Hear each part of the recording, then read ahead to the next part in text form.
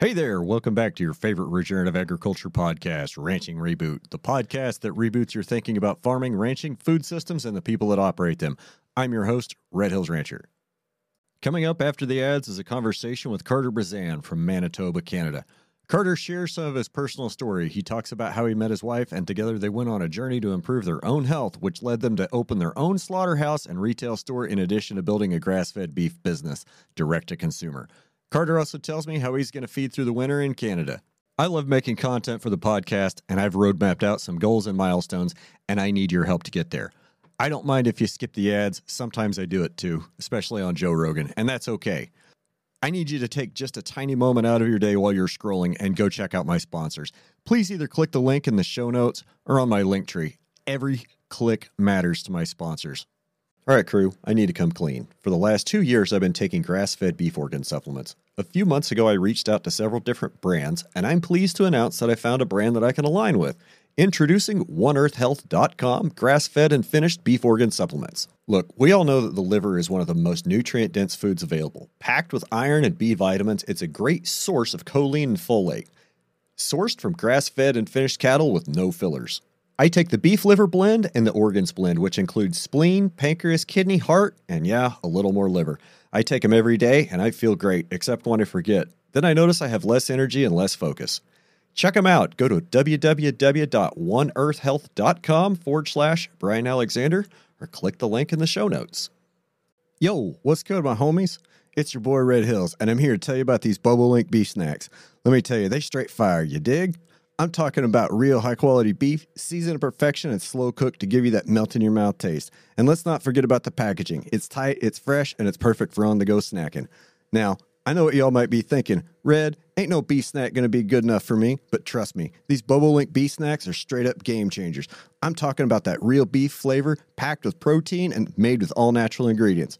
So if you want to elevate your snack game, snack like a boss, then you got to try these Bobolink beef snacks. I'm telling you, they're the real deal. And don't take my word for it. Try them out yourself, and you'll see why I'm hooked. Trust me, you won't be disappointed. Peace out and stay snacking, my homies. My name's Red Hills Rancher, and I'm the steward of the Red Hills. And if you didn't know, you do now. Bow wow. When you need mealtime inspiration, it's worth shopping Kroger, where you'll find over 30,000 mouth-watering choices that excite your inner foodie. And no matter what tasty choice you make, you'll enjoy our everyday low prices, plus extra ways to save, like digital coupons worth over $600 each week. You can also save up to $1 off per gallon at the pump with fuel points. More savings and more inspiring flavors make shopping Kroger worth it every time. Kroger, fresh for everyone. Fuel restrictions apply.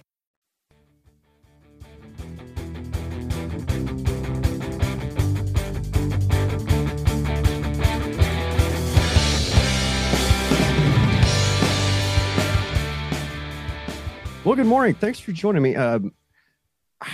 It's Carter. How do you say your last name? Brazan. It gets screwed up all the time. It's Brazan. I definitely would have got that wrong. So Carter Brazan, welcome to Ranching Reboot. And Thanks for having me.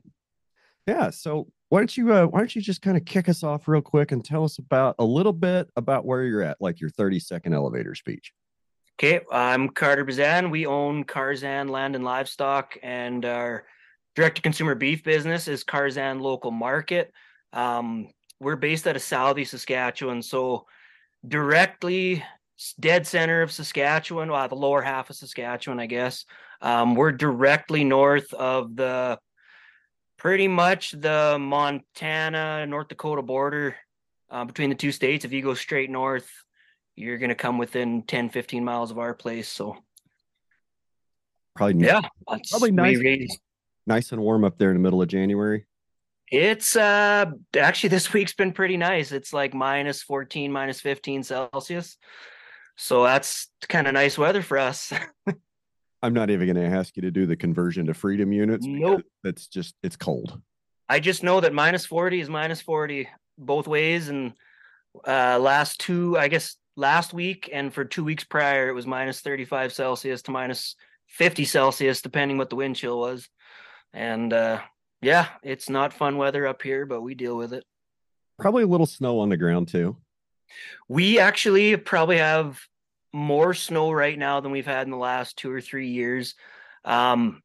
2013 was a big snowfall year for us. We had like the at the feedlot going down the lane, we've got a tree line on one side and the snow always builds up. But I've got pictures of my truck and the payloader bucket maxed out and the snow's 10 feet above my truck.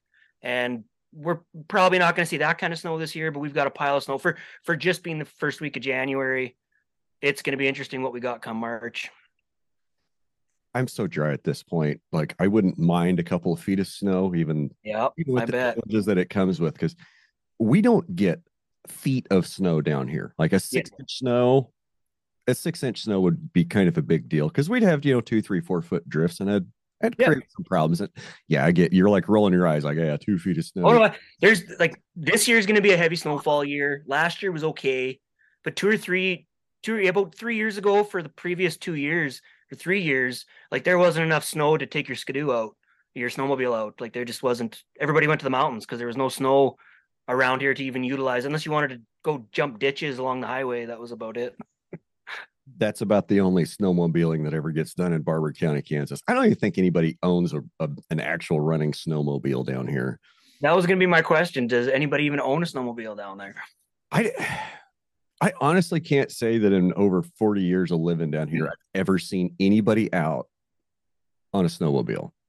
Okay. I I've been on one once. Yep. Took a trip out to Reno, like 12, 14 years ago, and took a rental tour of some snow machines up in the mountains. Yep. That was pretty cool. Yeah, it's pretty cool. So tell me about your operation. Tell me about your ranch a little bit. Where do you want me? You want me to start right from the beginning, or you just want me to tell you about it? Uh, well, how did you come to be on the ranch? So I guess I'll start where Dad came from. Dad's from originally from we essentially used to ranch together, then we separated. Now we're back to kind of helping each other out. So Dad moved out from Inglis, Manitoba. He actually first went after college, moved out to Okotoks, Alberta. I think it was Okotoks High River area, and ran a purebred limousine outfit out there, managed a purebred limousine outfit out there. And then in 84, he applied for a job at Regina, Saskatchewan. That's our closest major center is Regina. It's about 30 minutes away. And our feedlot, what we call the feedlot, is 15 minutes north of Regina. So in 84, Dad applied for a job at what was the Hereford Center, it was called. It was a Canadian Hereford Association owned bull test station. And he got the job out there, and they had just transitioned from just Hereford cattle to a multi-breed bull test station. So it turned into the Saskatchewan Livestock Center. Dad tested bulls there from 84 till we left there in 95. He got approached by Superior Livestock out of the US, and they wanted to start up a Canadian division. And he decided that was going to be the best bet for our family. Could be his own boss, he had a pretty good job. He was a government employee, essentially. It was a government-run bull test station, and he loved what he was doing there. He wanted to stay. But when he approached the board of directors and said, I've got this opportunity, I want to do both. I can run this business from home and not have to affect my job. They said, pick one or the other. You're not doing both. So he said, well, it's a no-brainer. I'm going to be my own boss. Left, started Superior Canadian Livestock. That was our cattle buying business. Still is our Dad's cattle buying business. And we videoed cattle back in the day before the internet existed. We videoed cattle, put it on Superior's sale in the States, and eventually transitioned to Canadian Satellite Livestock, which was kind of Superior's competition up here.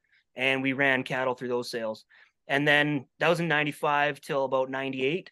98, we had an opportunity to buy a half section of land, which is up here. That's 320 acres of land right beside the old bull test station, right on number 6 highway. It's a major thoroughfare through Saskatchewan. Bought that land and built depending on the year, depending on the cattle, depending how much crowding you want in the pens, we can feed about 1,500 head.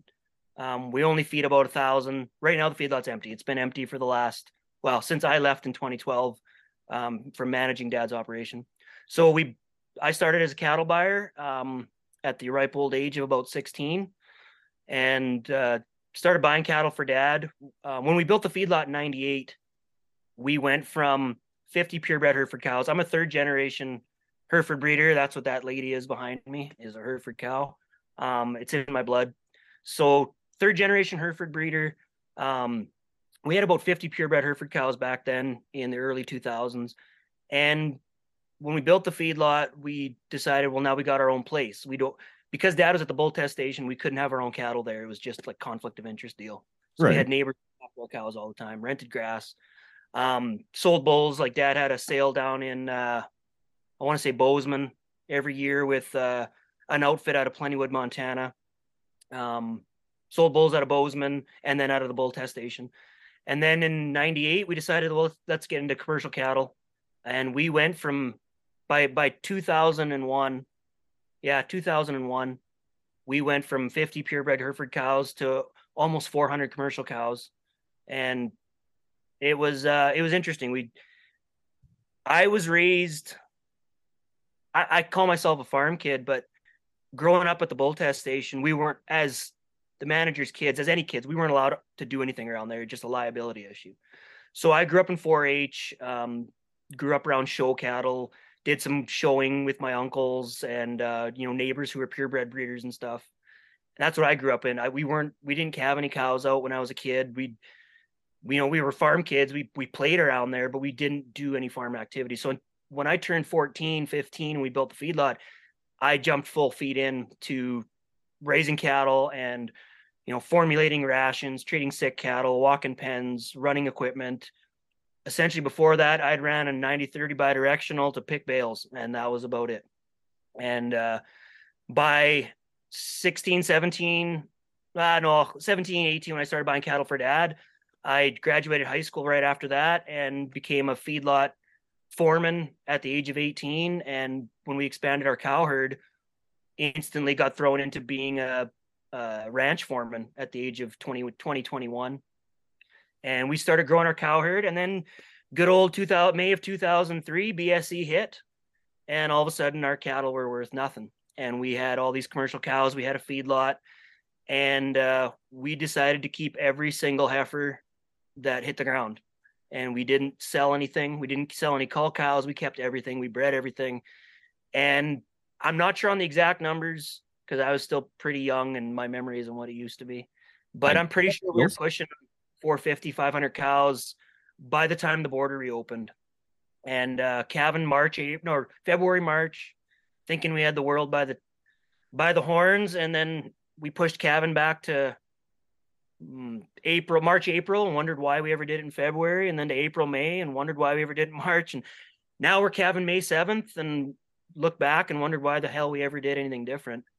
So yeah, I started buying cattle for dad, managed the feedlot, managed our cow calf herd. And then in 2005, we started renting some land up in the Touchwood Hills, about 45 miles from our feedlot, our home place. And that's where we are located now. That rented land we ended up buying and grew a ranch. We're running about 4,500 acres now, 4,000 acres up there and about 5,000 acres of around the feedlot and some rented land around the feedlot. And over the years, we've gone up and down cattle wise. Just, you get a wreck here and there and wrecks happen. And, before I used to be on all these chat forums and stuff as a kid. And that's how I met a lot of guys in the cattle business, was through like ranchers.net and cattletoday.com, all these cattle forums. And I was on there from the age of 14, 15. And you start realizing you're not the only one having wrecks and it's nothing to be embarrassed about. And then in 2007, I took Ranching for Profit through Dave Crockett. Oh yeah, there it is. Gotta have the day. Took Ranching for Profit. Dave Crockett was my instructor. You mean Alan Crockett? Alan Crockett, not Dave Crockett. I'm thinking Davy Crockett. Alan Crockett was my instructor. And I went into Ranching for Profit in 2007 thinking I would learn so much stuff and it would change my life. And I came out of there not upset about it, but pretty much Alan had kind of laid it out that if you got to feed 5 to 6 months of the year, you shouldn't be in the cattle business. Sounds like something he might say. Yeah. And that's, growing up, we've always rotational grazed. Dad's been rotational grazing since the 80s. We've always worked on cattle working for us, not us working for the cows. We were already May calving by then, rotational grazing. We run, our grassland is a 10 species mix of grasses. We don't just do, like, around here, it's mostly alfalfa brome, or straight alfalfa. And we're running at a 10 plus species grass mix. And we're always increasing it, trying different things. So I came out of there and we'd already, like, you divide your enterprises and have your enterprises separate. We were already doing that. We have our cows are separate, our land is separate, our feedlot's separate, our cattle feeding business is separate. So I came out of there and I didn't really learn much. I was kind of like, okay, it was okay. There were some things I still got to go through my Ranching for Profit book. I've got a bunch of stuff flagged, and we're looking at 15 years now since I looked at that book, and I probably should go back through it, maybe take the course again now that other guys are running it and doing some different stuff. I would recommend another trip through. I mean, I really would, because I went in late 2006. And that was not long after Dave Pratt had taken over the company. No, that's wrong. He took it over way before that.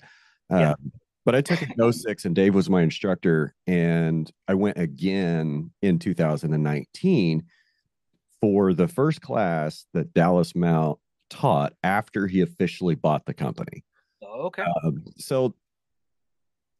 I think there's a bunch of our friends on one of those apps that we use that are actually getting ready to start Ranching for Profit in Billings in like a day or two. Like this weekend, they're gonna be starting. I think there's like 5 or 6 of them down there. So that'll be fun. And I'll say this about the Ranching for Profit curriculum. Things change and things evolve over time, and they add things and they build onto things, and some things that that they might have been teaching back in 2007 are kind of maybe de-emphasized, or that's not taught, and it teach another part of that, or they teach it a little bit differently. So and as an alum, you can always go back for a lot less money. So I'd recommend it. I mean, I would definitely recommend it. It's on my list, and I'd love if Dad would go. Like back in 2007, I wish Dad would have went with me. I came out of there with, and I'm not saying I didn't come out there with any ideas. I had a lot of ideas when I came out of there. The biggest one to this day is still an issue, is succession. And I wish Dad would have went with me back then. Same thing with, like, we're looking at these holistic management courses, and I'd really like to hit some soil classes and some soil, seminars. And there's been some good ones up here in Edmonton and in Brand and Manitoba. And I've got him on board to go, but we just don't have the time to get away. But I'd love if Dad would come to that, because I came out of that in 2007, and we try putting a plan into place for a succession plan or moving forward, and it's 15 years later and nothing's happened.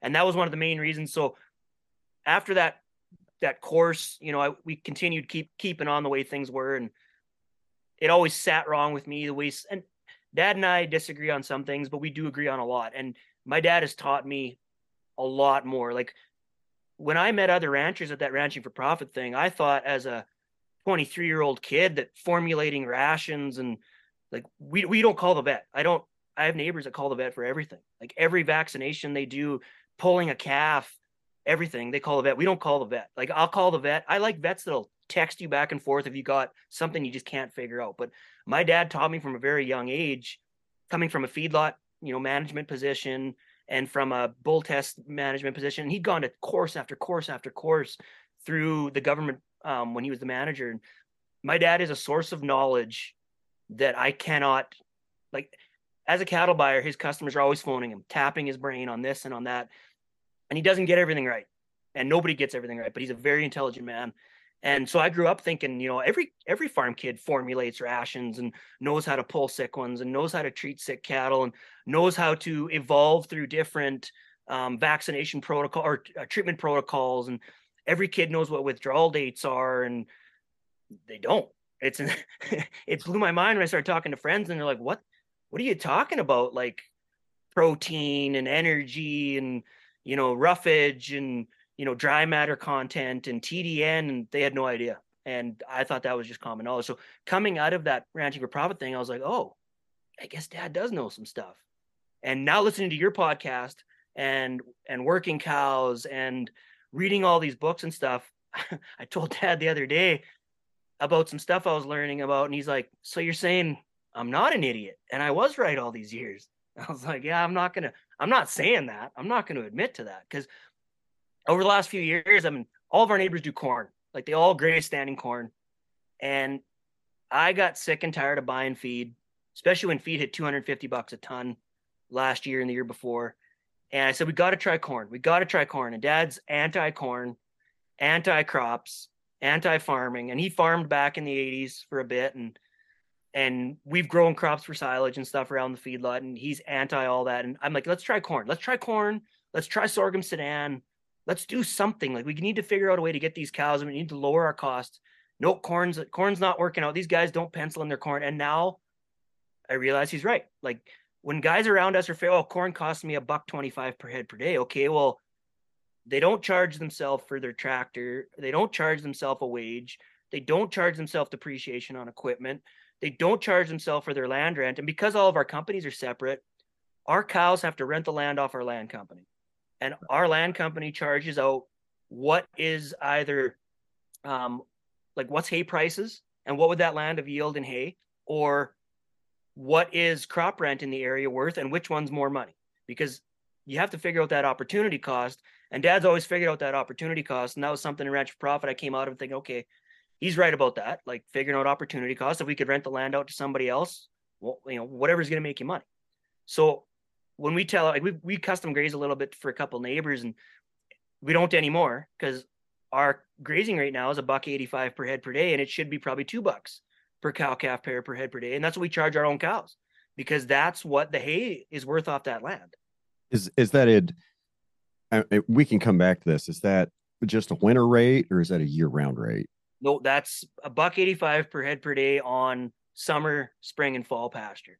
And then we charge ourselves roughly 55 to 60 cents per head per day on our own winter grazing. And we got neighbors who are like, well, I can get it for $1. Well, go get it for $1, because we need to justify. We're better off getting somebody to come in, cut this land, bale it, and haul them bales off and sell that feed than we are getting you to rent it. And now, after really focusing on fall grazing this year and learning some things on our own bale grazing over the last 3 or 4 years, we're done putting up hay. And that might change based on what feed costs are. But I remember somebody in one of your podcasts saying that, why, or maybe it was Working Cows, but I think it was yours, why would you harvest your organic matter and your nitrogen, take it off your land to move it to somewhere else on your ranch, put it down and bale graze it? And that's still better than selling it off your ranch. But why not take somebody else's organic matter, somebody else's nitrogen, and put that on your ranch and leave your organic matter and your nitrogen in place and use that as fall grazing? And if you don't get to it because the snow gets too deep, well, it's going to be organic matter for next year. And we've always believed in our rotational grazing setup that, you let the cows, every plant should be bitten, crapped on, urinated on, or stepped on, and then you move along. And we've always maybe overgrazed our pastures still. Like, we're still not perfect at grazing. We still have a lot of issues that I'd like to work out with Dad, but we're doing it better than a lot of guys.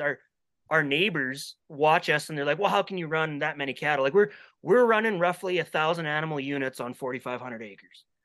And I mean, we've got neighbors. Every area is different. And every area is different. And what's that in context to, say, your neighbors? Are you double what your neighbors are? Are you quadruple or more?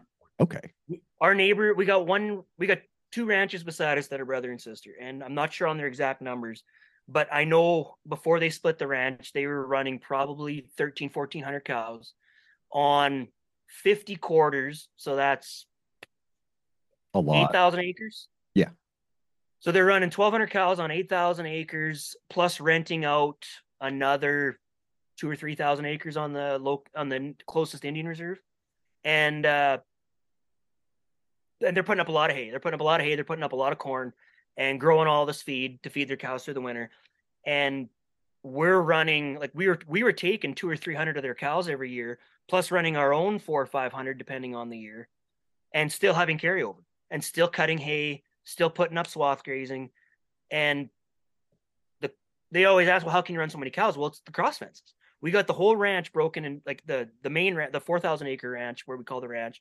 It's broken into 40 acre parcels, and I don't deal with polywire and stuff. We don't have time, and I'd love to break that land down into 20 acre parcels, and that's what our water system we're putting in is that we can break this land down into 40 acres or 20 acres. The way it's fenced right now, the 40 acres, it's because of water. Like we're in pothole country. So on 160 acres, you're looking at probably 15 to 20 acres of water, of sloughs. And you're looking at, on a 40 acre piece that we've cross fenced, you're looking at probably minimum 3, maximum 5 sloughs on each 40 acres parcel. But in the last 3 years of drought, we went from having water on every 40 acres to running 9 quarters of land off of a slough the size of a pickup truck. Wow. And pulling cows walking through 100 feet of mud to get to that water, and pulling cows out with the tractor, pulling cows out with the truck. And you break necks when a cow gets suctioned down and you can't get a tractor close enough to lift her up, and you got to pull her back. We've broken a neck, and it's a horrific scene to be part of, but it's better than, you got to put her down. And we just said, screw it. I planned this water system. So going back, I planned this water system for Dad back in 2012, and he's just finishing the project now because he saw how much weight we lost on the cows, how much weight we lost off the calves, the cows getting stuck in the mud, and then cows walking through belly deep mud to get to that water, and then the calves not wanting to suck those udders. And it just turned into a wreck. I mean, our open rate went through the roof. His open rate went through the roof. I pull my cows off the ranch for my grazing season because my purebred cattle need their herd groups, and that doesn't work with our rotational setup. So I haul my cows down to some full 160 acre native prairie that I rent, that I don't want to put the infrastructure for cross fencing into, or it just doesn't work. So they come off the ranch. So my cows had a really good conception rate, other than one pasture. And I'll be completely honest, we had 100% opens on one pasture. It was a wreck. We had a bull pass a semen test, and 4 years of using him, that summer I watched him. He was always following cows. He was never hurt. He had never broke his dick. He, never lame, didn't breed a single cow. We semen tested him after the preg checking was done, passed the semen test. It was just no weird. Libido. Absolutely no libido, I guess. The vet says it happens very rarely around here. I've never seen it in my life. So this year, talk about stress, like watching every bull breed multiple cows, complete a service. Our bulls we'd watch for hours and hours and hours. You'd never see a bull breed. I got an 11-year-old bull I just shipped this year. I've never seen him breed a cow in my life. Not once.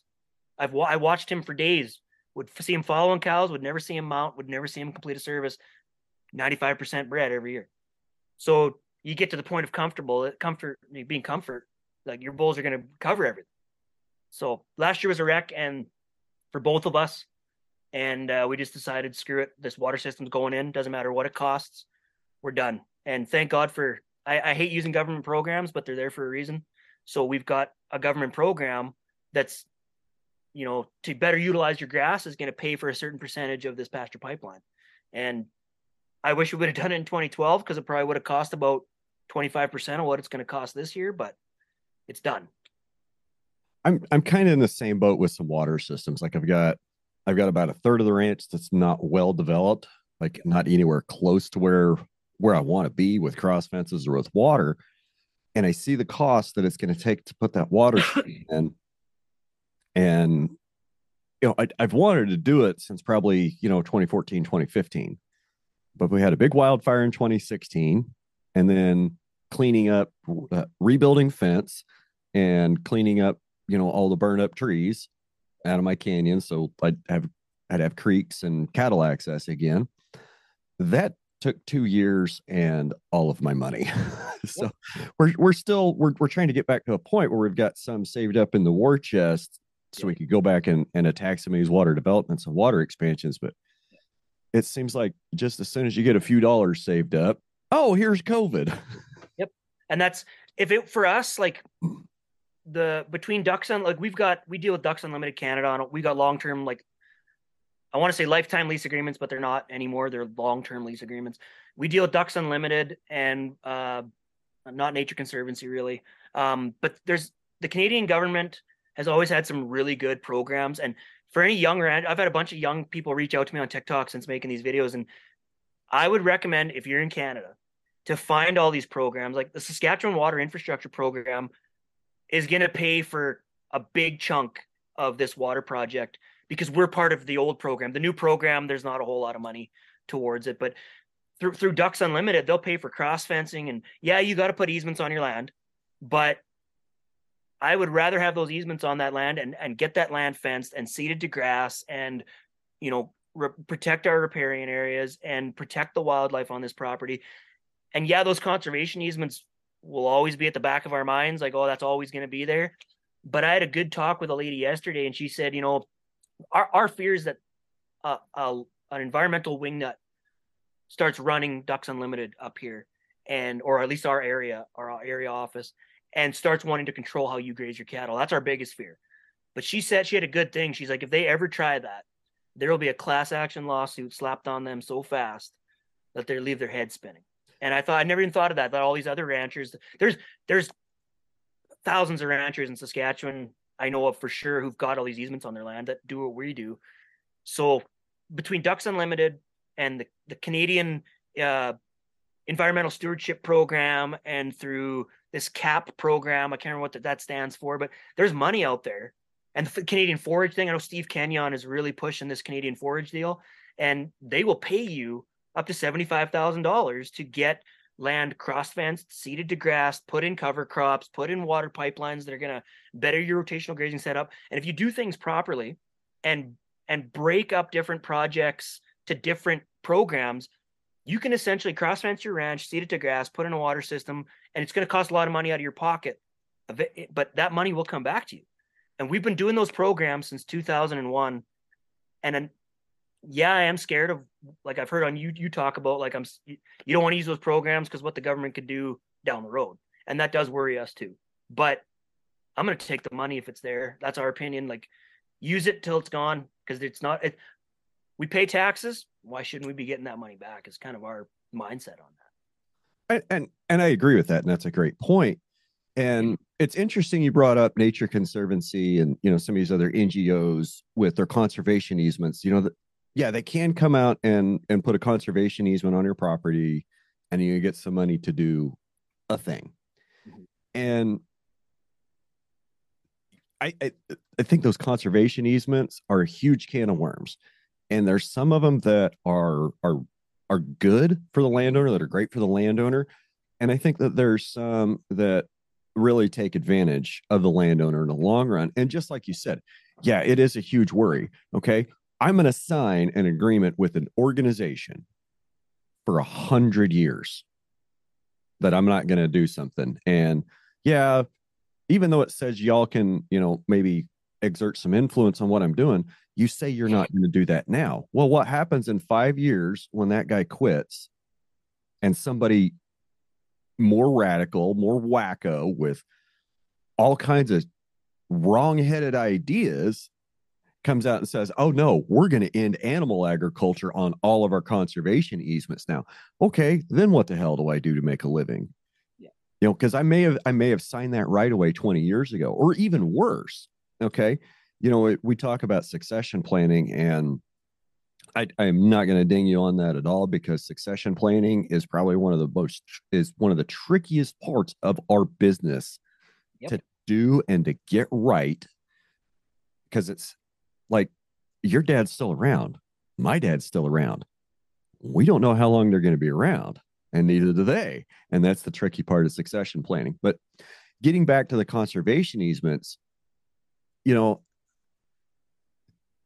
part of me is torn, because private property rights are the bedrock of conservation. I mean, if we didn't have guys like you and me out on the land that care for the grass, that care for the cattle, that care for the birds, that care for the grasshoppers, that care for the fungi, if it's all managed from afar under conservation easements with for-hire managers that are just there drawing a paycheck, like, that's not going to be good. That's not going to be good for natural species conservation, for habitat conservation, for anything.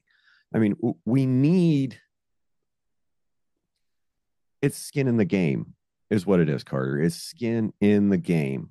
And for you and me, we've got skin in the game every single day. The people you sign those conservation easements with, where's their skin in the game? And even the lease agreements we have, I love what Ducks does in our area. They're easy to deal with, and even our conservation, they're only I think they're 10-year agreements or something, and then you can break the land, and that like we'll never break our stuff. But oh, my Zoom just kicked out here. Hang on. You're still here. Oh, I'm still there. Okay, something popped up on my screen. I lost you, so now I don't know how to get you back. Huh. Yeah. Guess I don't. There we go. So, like the one thing I disagree with, and the Nature Conservancy, they've got a bunch of land between the feedlot and the ranch, and I don't like how they manage that. I get why they're managing it. Like you can graze 35 cows here for 10 days, and you can graze 10 cows here for a month, and you can graze 5 cows here for a week. And how does anybody supposed to manage that? But ducks, they've got some stuff where they'll just let us, hey, you guys are doing great. Like they came out this year to look at our grass and look at this water pipeline we're putting in there. Wow, like this is some of the best managed grassland that we've got in this area. Keep doing what you're doing. But at the same time, we can only use some of their land every 4 years. So cows go in there every 4 years, and that grass is old and lignified, and there's no nutritional value in it. So we just go in there with the whole herd and we beat it to the dirt, and then we leave. And we come back in the fall and we'll utilize it as fall and winter grazing because it's got something to eat. But we'd have better management and better and this is where we disagree with them all the time, is the bird populations and the nesting areas will still be intact because we will rotational graze through that land in conjunction with the rest of the ranch. So why not just let us keep managing it? Look at the wildlife on the rest of our ranch. It's not suffering, but that's what we can't get through to them. So there are certain things where I wish we could change. Like we wanted to put the water bowls that we put in. We've got a water station on a water bowl on every quarter of land now. We wanted to put one on every quarter of ducks land that we rent, and nope, we don't want that there because what if you sell your ranch? Well, we're not. That's not our plan. Well, what if somebody else rents this? Well, nobody's going to rent it because we have first chance at it. We'll always be renting it. Like, let us go. No, they wouldn't do it. So there are certain things that I disagree with, but we've had a really good working relationship with them. Honestly, like they have the Ducks Unlimited ranch is right beside us. Like I don't know how many thousands of acres, but I wish we could rent that place and show them what we could do versus what their current manager's doing. And I think there's opportunities with these wildlife. I used to really dislike a bunch of these wildlife organizations. Some of them I still do. I just don't like the way they operate or manage things or some of their opinions on stuff. And I wish they just give more power to the rancher managing it if he's doing a good job. Because I think we can do a better job than a conservationist or their people working for them can do. And they come out 2 or 3 times a year and measure bird populations. Like we know what's there day to day. Let us manage it. And if we're doing a bad job, bring somebody else in. But I guarantee you, if you got a guy that's, doing things holistically and regeneratively, he's going to do a better job than most of these people running these operations. 100%. We went way down a rabbit hole there, but I think I left off around 20. I'll just keep going. So yeah. 2012 trip. 2012. My wife and I were pregnant with our second baby, and Dad and I, to this day, I don't think he thinks there was anything wrong with the falling out we had. To me, there's just a thing that happened between us that on a land deal that really rubbed me the wrong way. So in 2012, I came to him and said, I'm done. I'm taking my cows. I'm leaving. And I told him I'd stick with him for a year and I'd manage the ranch. I wanted nothing to do with the feedlot. I'd walked away from the cattle buying side. I hate cattle buying. I love dealing with the ranchers. Can't stand buying and sorting cattle. I've got really bad allergies. I'm literally allergic to everything on the farm. Everything. Hay, straw, grain, dust, cattle hair, horsehair, dog hair, everything. So sorting cattle is the worst thing for me ever.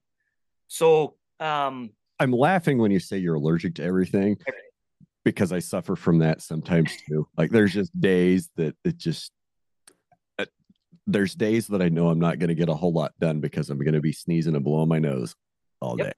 There's I especially when I remember I was at Agribition one year. That's our like our Denver, our Houston is Agribition in Regina, and I was washing a bull in the wash rack, and the worst thing for me is humidity, straw, cattle hair, and in a cattle barn in a show setting, that's the pretty much what you got. So I couldn't breathe, and I thought I could finish washing this bull, and I passed out. And after that, I was like, you know what? I think my cattle showing career is over. I'm done. So I'm allergic to everything. So I quit cattle buying for dad probably at, shortly after the border reopened in 2005 to cattle going south. And I focused on just running the ranch and the feedlot. Couldn't stand dealing with employees anymore, especially guys breaking stuff and killing cattle and not caring and not showing up for work. So I said, I'm not managing the feedlot anymore. It's your deal. It's your baby. I'm coming into work. I will grab the farm truck and I'm heading up to the ranch every day and I will focus on the cows, managing grass. That's my thing. We agreed, Kate.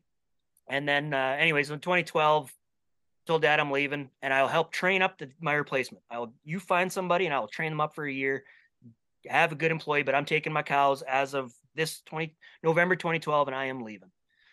Nothing changed through November 2013. He didn't find anybody, didn't train anybody.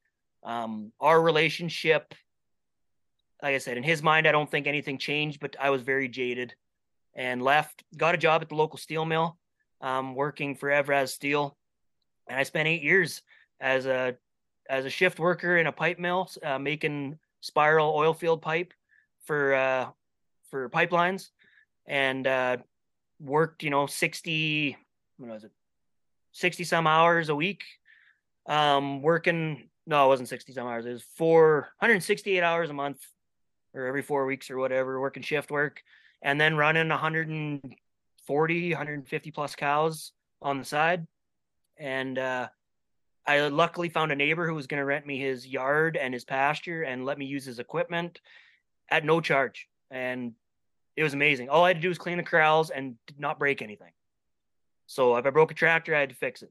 So I was there for 2 or 3 years, and then his well filled full of manganese and couldn't. Water well? His wet well, wet well filled full of manganese to the point that the pipes were just plugged up. There was enough water supplied to the house that he wasn't worried about it. But he said, you know what? We can't run your cows here. So in 2015, I'd been there for 3 years, and decided, you know what?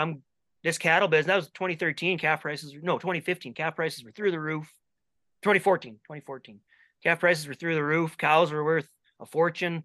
I was selling a few purebred bulls off the farm, but I had a small herd, and your average bull sale was bringing $7,000. And oh man, there's a future in this purebred business again.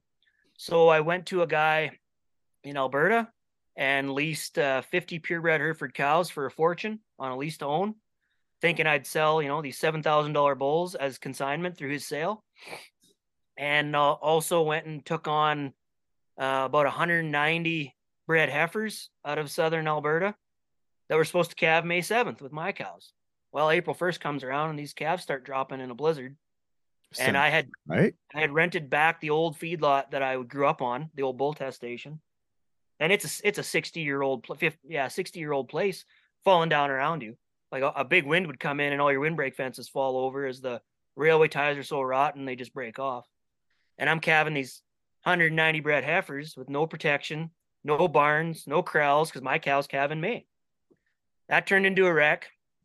And then 2015, I took on those cows. They showed up. So 2015, the fall, market crashes. Calves aren't worth nothing. And the guy I'm leasing these cows off of, the big group, the 190 bred heifers, he was supposed to bring me another 200 May calving black cows that next spring. All right. And calf market crash. And in the agreement, he had say in when the calves were sold. And he panicked. We sold the first week of October, took an $80,000 hit. And I tried to convince him, like, dad's pretty, he's got his ear to the ground on this market thing. Like, he's saying, hang on to these calves for till the end of October and this market's going to turn. And sure as shit, we sold the calves, took an $80,000 hit, and then the market turned. And I would have at least broke even. And this guy phoned me apologizing profusely for what had happened, but he was pretty jaded with how much money he lost, and I was jaded with how much money I lost. So he took all those cows back. And all of a sudden, I'm stuck with all these purebred cows that I paid a fortune for, and the bull sale market tanks, essentially. Nobody wants to buy bulls. Bull sale market goes from $7,500 average in the Hereford business to $4,500 average in the Hereford business. And then, long story short, put a stress on my marriage, and come 2017, I'm divorced and raising two kids on my own, working shift work. Had to sell half my cows in the divorce, so I'm down to these 50 purebred Hereford cows that I leased on a lease to own, and my cow herd's down to about 50 head left after the divorce. And then in 2019, I met this woman, internet dating. I am not afraid to say this.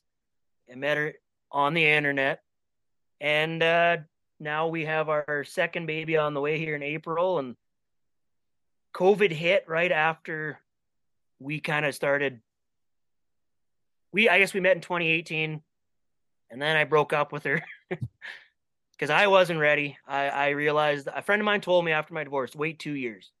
Wait 2 years before you start dating, because every relationship you're gonna have is gonna crumble to pieces. And you I didn't listen. Them say that, and you're like, no, that's bullshit. He's wrong. That's bullshit. He doesn't know nothing. He was bang on. So I broke up with Carmen, and then we spent a year apart.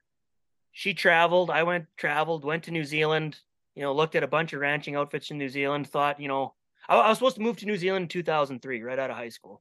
Okay. And then BSE hit. So mom and dad let go of all their hired men because they couldn't afford to pay anybody. And I felt bad because I had a bunch of cows there, so I stayed. So that was in 2003. And I think if I would have went to New Zealand in 2003, I probably would never came home. Like, after going there in 2019, I realized that would probably been my home. I love everything about the place, everything about the ranch culture there, the climate, the people. It's probably not 40 below with 5 feet of snow in New Zealand right now. I went to a ranch that sees winter, and he was telling me how bad winters get. And I was like, what? You get 30 days of 6 inches of snow and you're complaining? And because you're grazing through it? Come on, man. He's like, oh, we put up hay. I'm like, oh, how much hay did you put up? Oh, just not for 30 days, just in case. Well, I wish. And it's silage bales. So, like, it's the best feed on the planet. I keep 2 weeks of prairie hay around, and that's it. That's all I got to worry about. I think I came back from the Navy in 2006, and since then, the most I would have had to feed, I think, was 12 days in a season. We had one winter about 3 years ago. Best winter. It was a nasty winter. We had lots of snow, but we had managed our grass perfectly. Dad managed his grass perfectly, because I still wasn't really working alongside him, but he managed his grass perfectly. He fed for 30 days from March 1st to April 1st, the whole winter. The cows grazed the rest of the year. They were fat as ticks still and looked fantastic. All of my listeners in Nebraska, Wyoming, Montana, and South Dakota just threw up a bullshit flag that you're only feeding for 30 days. It was the most amazing. And I told Dad, like, we got to get back to this. We've got to manage our grass that we can do this again. And that 30 days of grazing was bale grazing. Like, I shouldn't say we didn't feed, because we did do swath grazing, but that's still grazing. Like, the cows are doing the work. And even the bale grazing, yes, it's feeding cows, but they're still doing it on their own. Like, you started a tractor. We were feeding once a week, like, up until this year's the first year we put out all the bales in the fall. We've always done, like, we take the tractor out, pull a bale wagon out full of bales, and put out enough bales for each cow group for a week to 10 days. And then we'll come back and do it again. I had somebody comment on one of my TikToks, like, you don't see your cows for a week? Yeah, I don't see my cows for a week.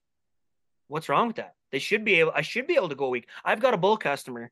I'm not going to say where he is because then everybody will know who he is. But I've got a bull customer. He takes out all of his feed, and he takes out all of his bales, oat hulls, a little bit of mineral, and a little bit of salt to his cows in the fall, dumps it all off, comes back when they start calving in May. And whatever happens, happens. And I know there's a purebred Hereford guy, I think it was Ferry Carpenter.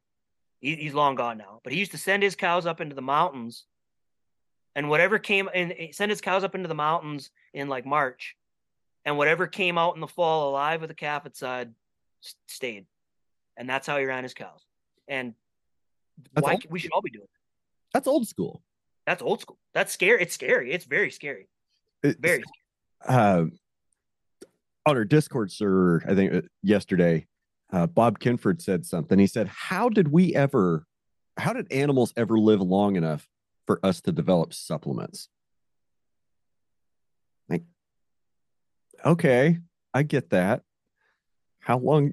I mean, they existed. And the point is, cattle existed for hundreds of years. Yep. In all our environments, all across Europe, up and down North America, without all the fancy supplements that some people think they need to have. They'd find it on their own. Like you look at Silent, and I might get this story wrong. This is the story that was told to me, but Silent Herder Mineral, it's an anti-bloat mineral out of, I think, Billings or Bozeman. And the reason it was discovered was guys were watching these deer go out and eat all this alfalfa, blow right up, walk over to this mineral, this soil deposit, start licking it, and watch the bloat go down. And then they started manufacturing that. So Silent Herder, we don't use it anymore because we've got anti-bloat legumes and non-bloat legumes in our mixes now, but we used to be strictly alfalfa, meadow brome, sandfoin. And sandfoin around here doesn't stand up to grazing like it should, but we'd watch cows blow up like to the point they're going to literally explode. They'd walk over to that Silent Herder Mineral on their own, lick it, and you just watch them gas down. And if we could find out where these animals were getting some of these deposits from, we've got a hill up at the ranch that the bulls will just go to town on, rubbing and licking and digging on this side hill. Are they digging because they need the dirt on them to get rid of the flies, or is there something in that side hill that they're utilizing? We don't know. I've never had it tested, but it's always that spot. Is it the perfect angle for them to rub? Is it the perfect place for them to dig? Why is it always right there? I'll even fill that hole in with clay and backblade it so they stop digging. And in 3 years, that hole is big enough you can hide a bull in it. So you got to wonder what these animals can do on their own. We'd have to probably give them free access to, a couple thousand acres to figure it out. But and I think that's what it is. It's barbed wire fenced off the range, and it restricted these animals from being able to go, self-medicate, seek out that dirt bank that's got the special mineral in it that'll keep their guts happy. I think there was a lot of nutritional wisdom that animals have that they're not free to express themselves because we fenced off the prairies. Does that make sense? Yep, exactly. Yep. Yeah. So then, anyways, going back to where we started and stuff, but, so in 2020, COVID hit, and Carmen and I had just started introducing her to my kids from my previous marriage, and, boom, COVID hit and we're on lockdown and everybody's scared. So she moved down from Saskatoon, which is 2.5 hours away, came down and lived with us for those 2 months, or almost a month, a month and a half. And totally shut down, right? Totally shut down. Everything was on lockdown. You could go to grocery stores were locked down too. Everything was on lockdown. So we panic bought everything like everybody else, and we had our own beef. So I've been selling grass-fed beef into Regina and area for 12 years. My mom used to sell beef into the city, and actually she used to work for the Saskatchewan Beef Information Center. And I've told this story before, but to other people, but I'll say it again. But Mom used to work for the Saskatchewan Beef Information Center. She'd go around to schools in Regina and talk to kids about where your beef comes from, what beef is used for, what products come from your beef, and educate children. And it's funny because when we were kids, we'd be walking through the mall shopping, And these little kids are running up to my mom, like, "Oh my God, you're the beef lady. You're the beef lady. You just came to my school." So, and when she would deliver beef, and people like, "Oh, mom, the beef lady's here. The beef lady's here." So I started delivering beef, and I'm all of a sudden I'm the beef guy. Oh, the beef guy's here. Your beef guy's here. Mom, the beef guy's here. I thought that was hilarious. So when mom got sick of doing the beef sales into the city, I took over, and we weren't selling many. Like, I used it in the beginning as a place to get rid of like those, and we still use it for that. I shouldn't say we did. We still do for off-aged heifers. Like, you got those open third calvers that are worth nothing. They're going to go for call cow price, but they're going to grade on the rail just as good as a fat steer would. Yep. And you're going to get those young, even a 4-year-old cow. Actually, for me, I'd rather eat a 12-year-old cow aged 21 days. That's good eating. And if you cook it right and you age that animal right, you will not. I've got buddies. I've taken steak to, back when I worked at Evraz, we've taken steak. I took a 12-year-old, 48-day aged, dry aged ribeye to work from a 12-year-old cow. We cooked it up, and all those guys to this day said that is the best steak they've ever had in their life. I did not tell any of them that it was a 12-year-old cow till after we were done. And they won't believe you. And if I told them, like, prime Angus steer. Yep. Oh, is it AAA Angus? Man, there's an Angus on this place, and there never will be again. So I took over mom's beef business, and I was doing okay. And then I was starting to get pretty jaded with dealing with customers and people backing out. And you got animals, custom cut, and all of a sudden they're not answering their phones, and never thought about doing a deposit back then. So Carmen come down to live with us, and she had some stomach issues and stuff years ago, and started eating grass-fed, organic, farm-raised meat, and eating gluten-free and eating sugar-free. And, I thought she was a wing nut on those things. Absolute wing. I get grass-fed. No, I get farm-raised meat. But all the other stuff she did and the supplements she took, I thought she was an absolute wing nut. And her talking about, our food losing nutrients and all this stuff, I thought she was nuts. And I would fight her on glyphosate. I would fight her on confinement feeding cattle ideas. And, she told me one time that, the stress from the animal gets absorbed into the meat, and you absorb that stress. When I first heard her say that, thought she was nuts. So then we're sitting there through BSE, and I was already getting out of the direct consumer beef sales. And all of a sudden the phone's ringing off the hook, and we could have sold 9 animals a week if we had the stock, and we didn't have any inventory at all. So all of a sudden I'm going to dad and like, "What do you got for open heifers? What do you got for open cows? This is what I got. What bulls aren't going to make the sale this year? Like the yearling and 2-year-old bulls, they're going, like, they're underweight. They're fat enough, but they're underweight. They're going, like, we're shipping everything, putting everything into this thing." And Carmen had been shopping in Saskatoon at all of these local food producers and places you could get all Saskatchewan made goods, local beef, local pork, local chicken for years, because that's what her body needed to heal her stomach issues. And it worked. So we're sitting there, and we're sitting there one night, and I'm like, you know what? I come out of high school, and I had this dream. Me and my sister had this dream that we would raise grass-fed beef, and we would sell it through a store that only has Saskatchewan-made goods. And right next door, we'd have a restaurant that only had had everything that was in the store on the menu, and that's all that was served. And we dreamed up this idea out of high school and realized we had no money. We could never make this work. So COVID hits. I tell Carmen about this idea, and she's like, "Well, why couldn't we? Like, why couldn't we do that?"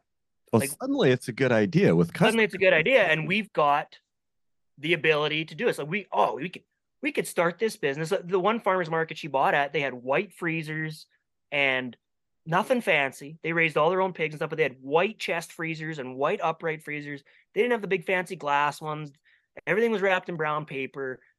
And so we started brainstorming. How can we make this work? Oh, we could do this for $1,000. We could open this store for $1,000. Well, number one, we were wrong.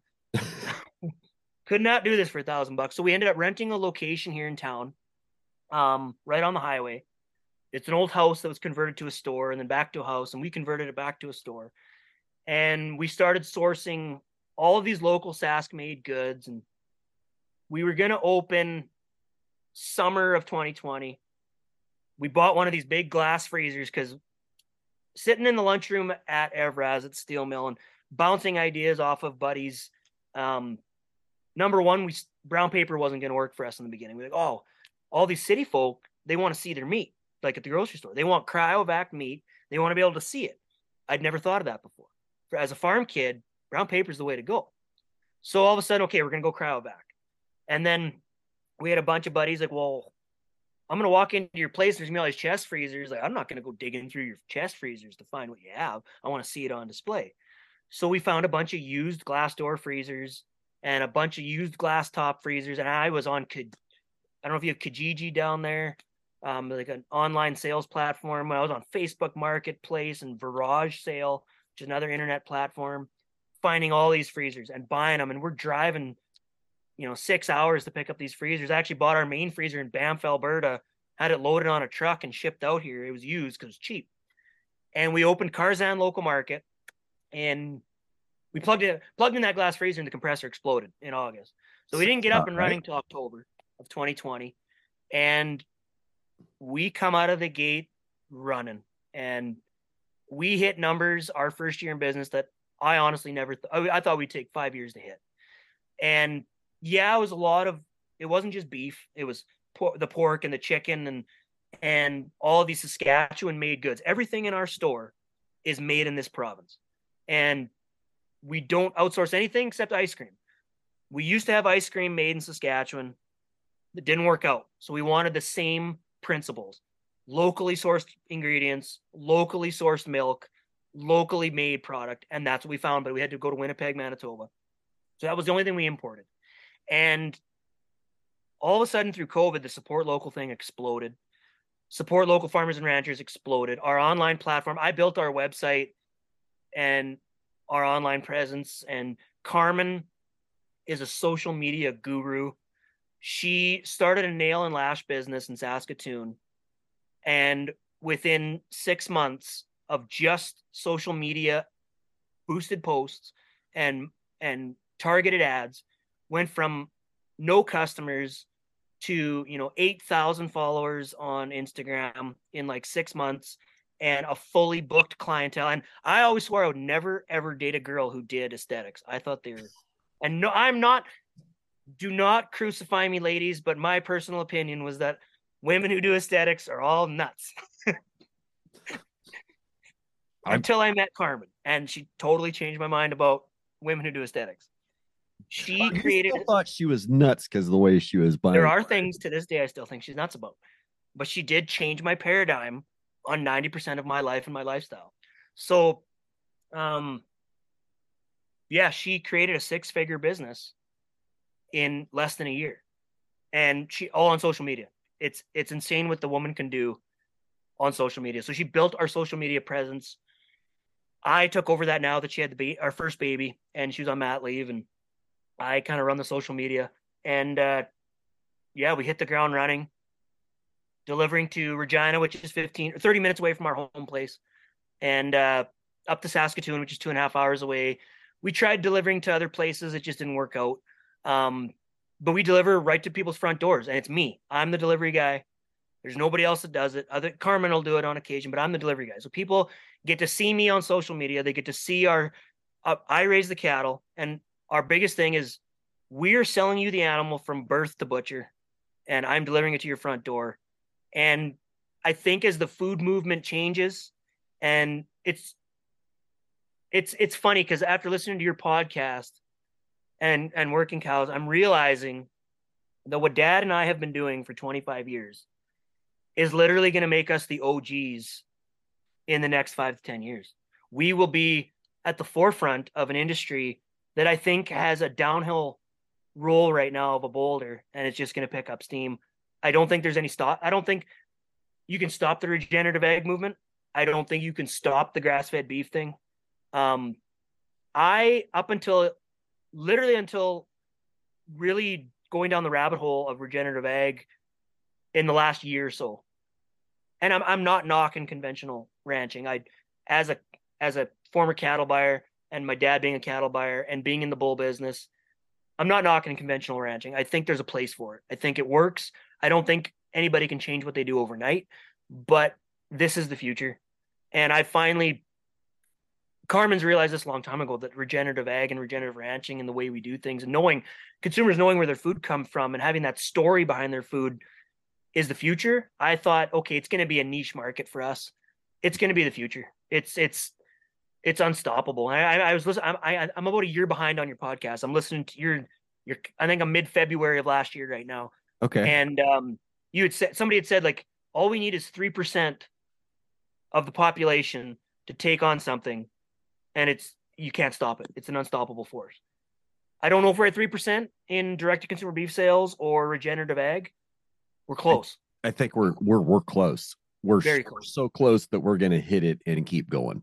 Yeah, and we constantly.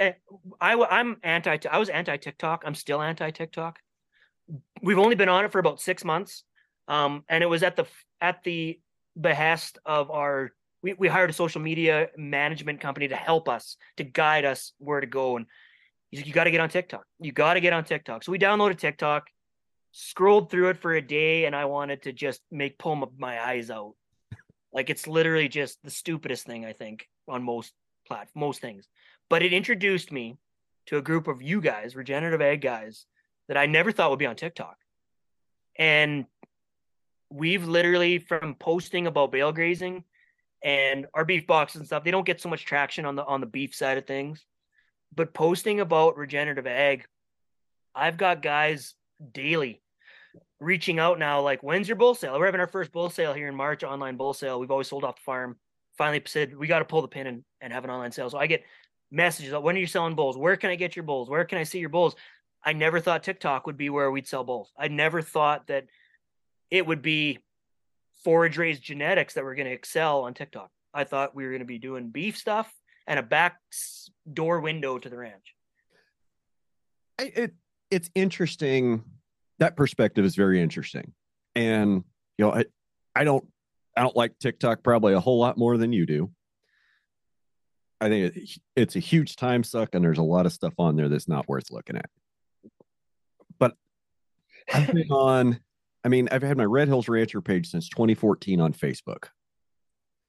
And the struggle to reach outside of your demographic that the algorithm silos you into on legacy platforms, Facebook, Instagram, Twitter, like, to break out of that, it's almost impossible. Like, yep. And I'm 99% sure that it's structured because Facebook wants you to spend money, pay to play, boost ads to break out of that.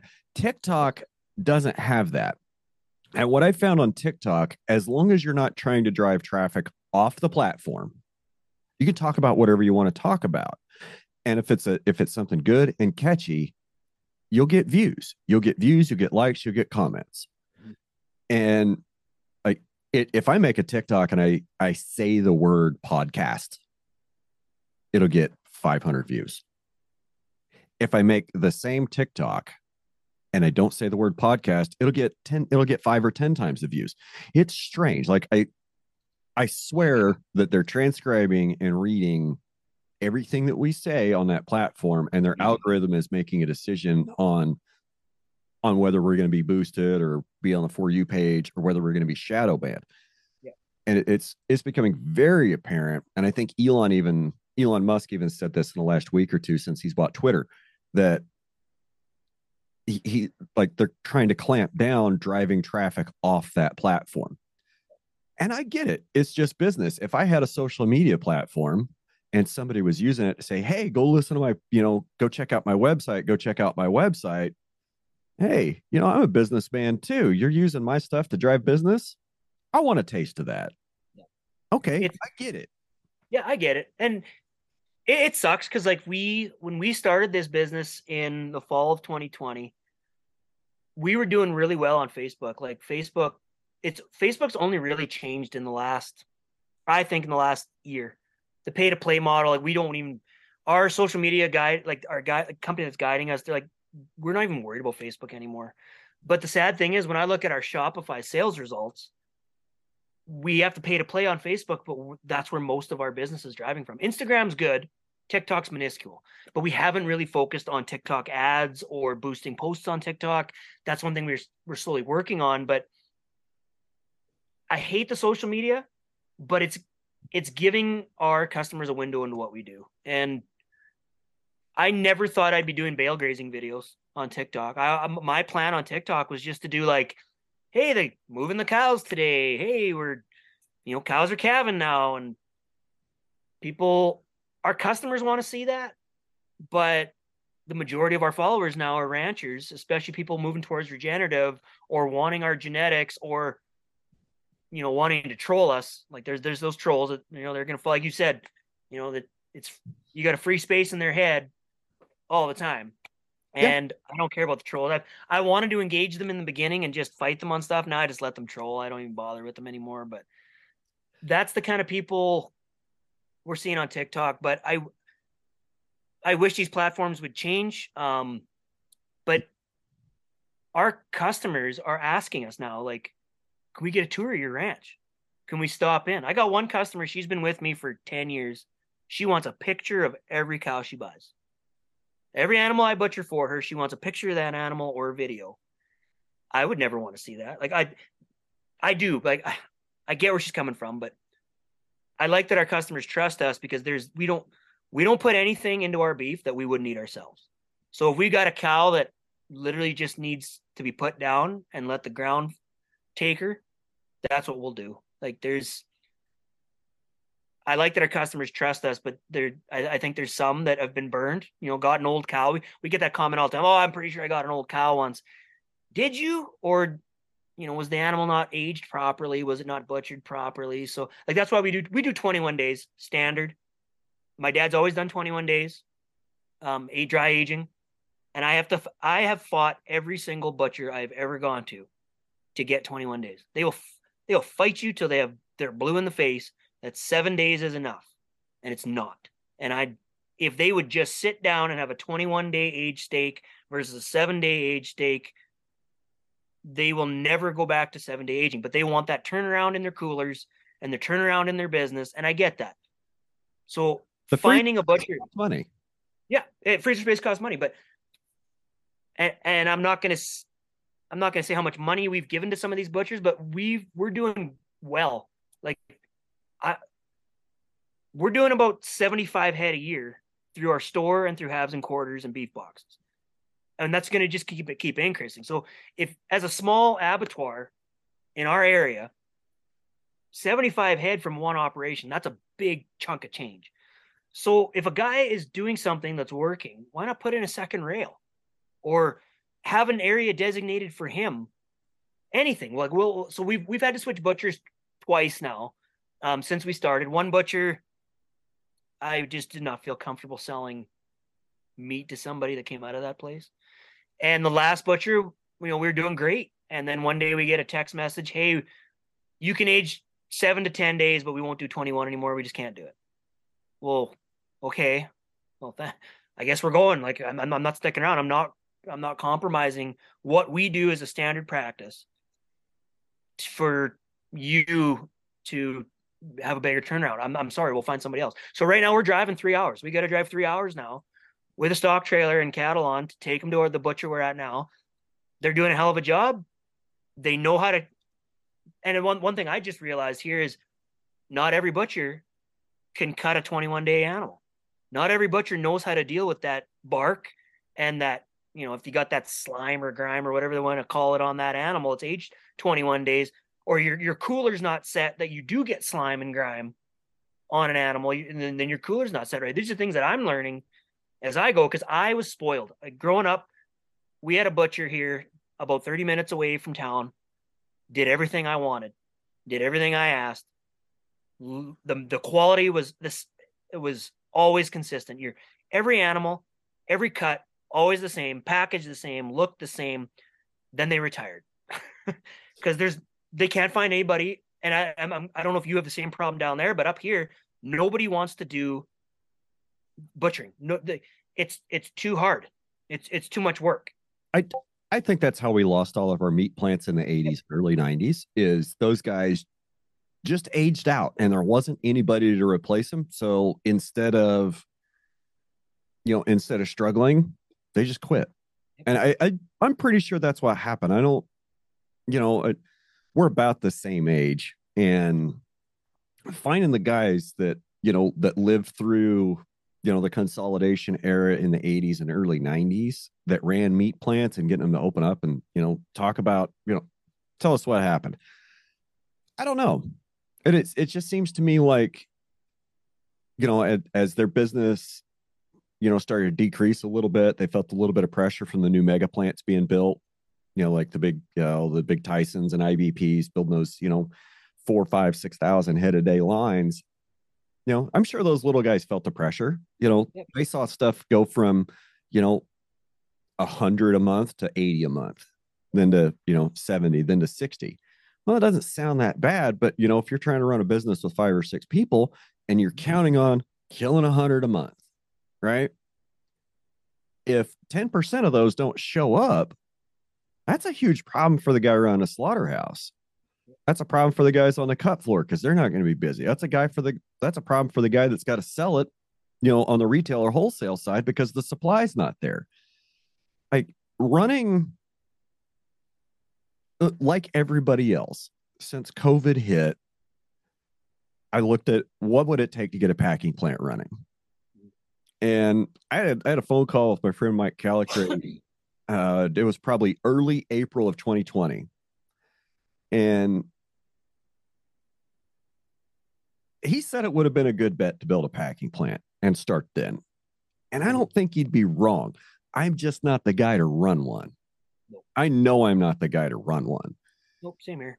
And so, and then it becomes a problem of scale. Like, okay, how many are we going to kill? How many do we need to kill? What are we going to serve? And I guess where I'm going with this is the area that I'm at, we've got, there is one packing plant in the county. And it's a USDA plant, and it's kind of on the far end. It takes me almost an hour to get there. I've had stuff killed down there. Not a huge fan. Well, over the course of COVID over the last 2 years, I have an eye doctor friend. And I'm not sure if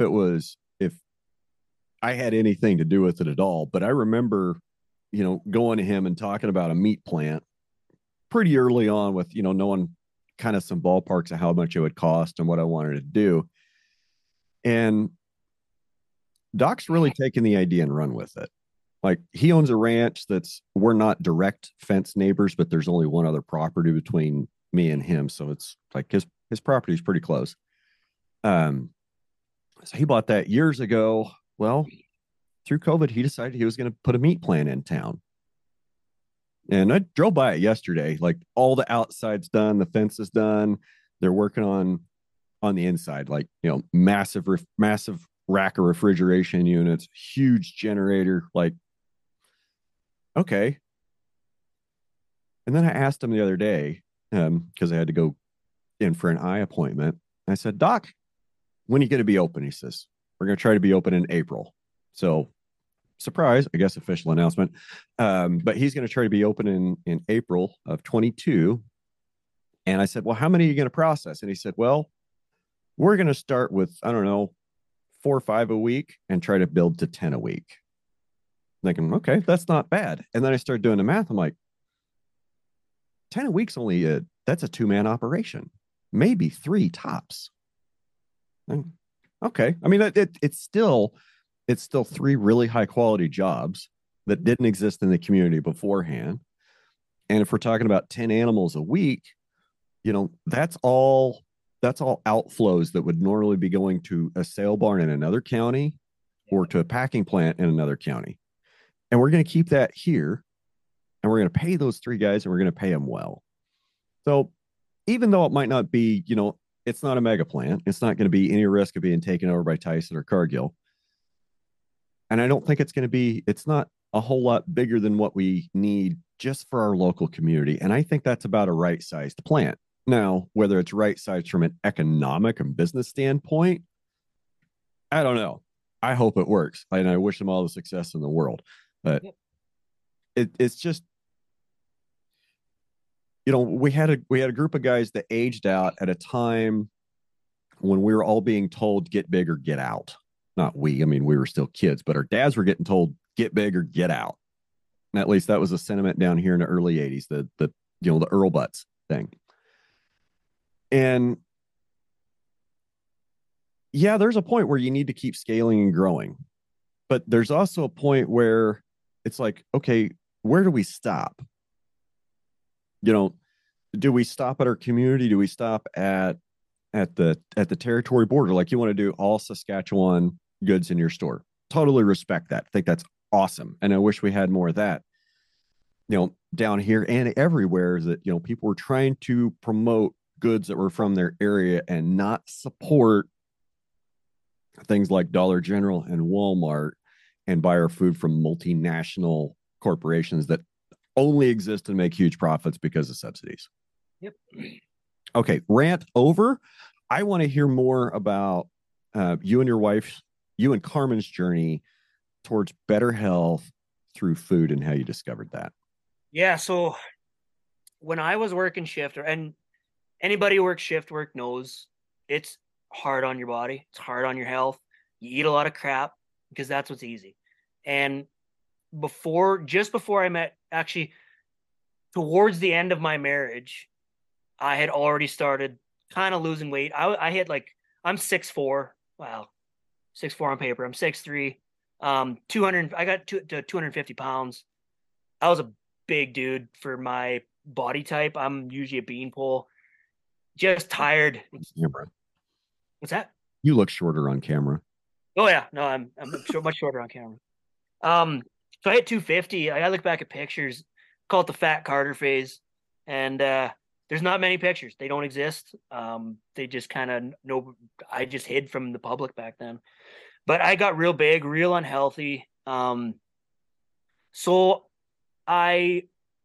first thing I did was I cut out beer, and I hadn't met Carmen yet, but I cut out beer. I'd come home from work, come home from ranching, put the kids to bed, spend time with the wife, whatever. She'd go to bed early, and I'd go downstairs, crack a beer every day. And that inflammation on your body, I'd never thought about it that way, like how much water weight you're carrying around, just an inflammation. And so I stopped drinking beer, started losing a little bit of weight, and then got divorced. And all of a sudden, you're on the social media, or on the dating apps, and you're just this big fat single dad. And I met Carmen. I think I had already lost about 40 pounds by the time I met Carmen. Did you catfish an old picture? What's that? Did you catfish her with an old picture? No, I didn't. If I showed her an old picture, she would have ran. And Carmen has never been overweight. She will say she was fat. When I met her, she was at the heaviest she'd ever been. Most beautiful woman I ever met. So I met her. I'd already dropped 40 pounds just from not drinking beer and from working out a little bit. I wasn't working out a lot. I was working out a little bit. Met Carmen. We dated for a bit, and she had healed her body through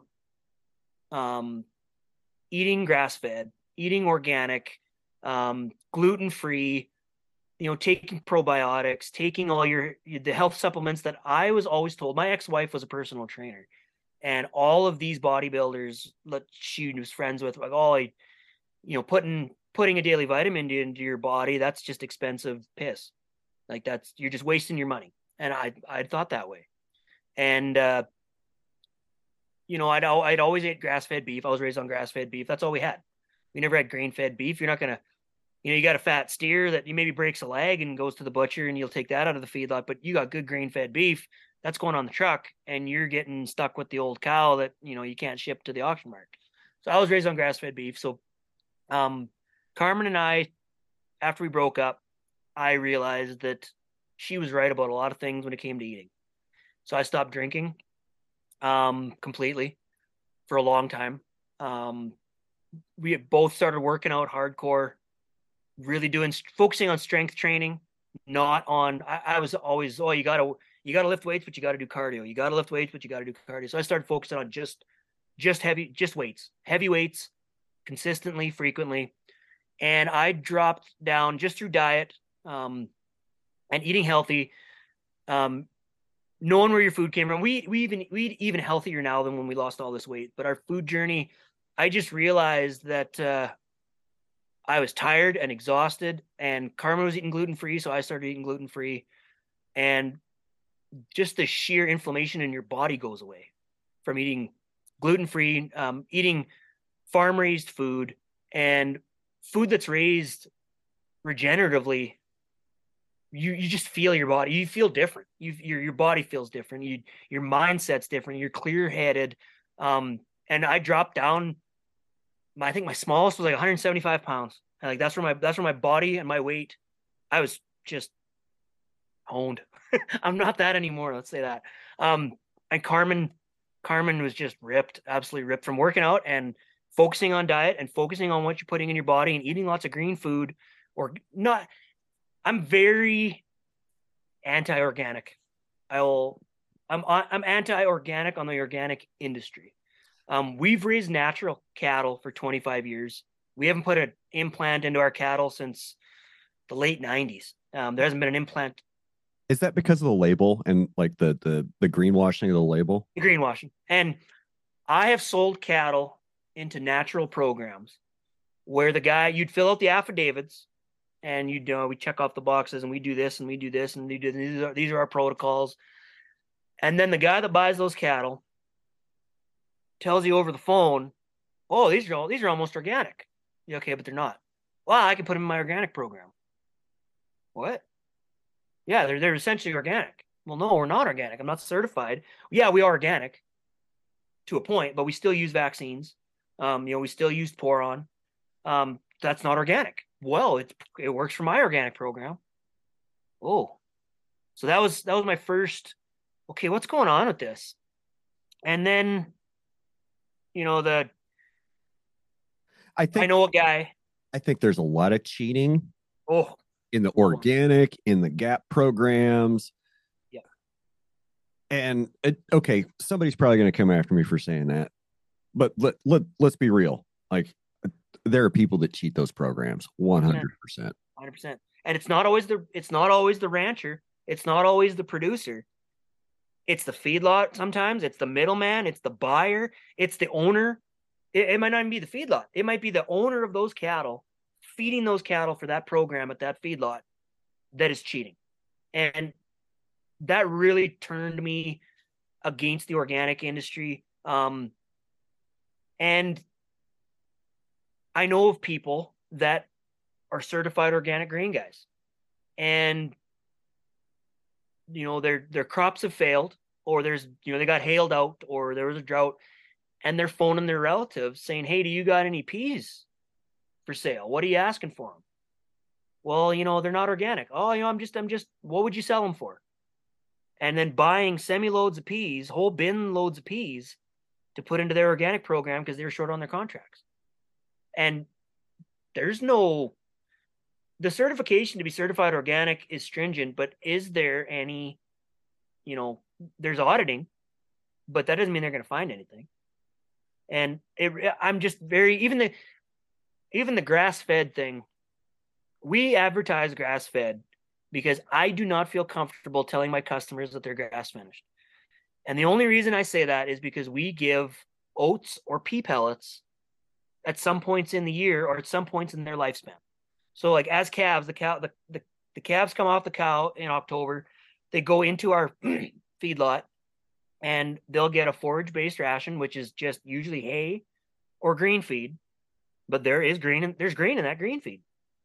I don't feel that is a grass finished product because there's grain in that green feed. I do not feel comfortable telling my customers they're getting a grass finished product because at some point in that animal's lifespan,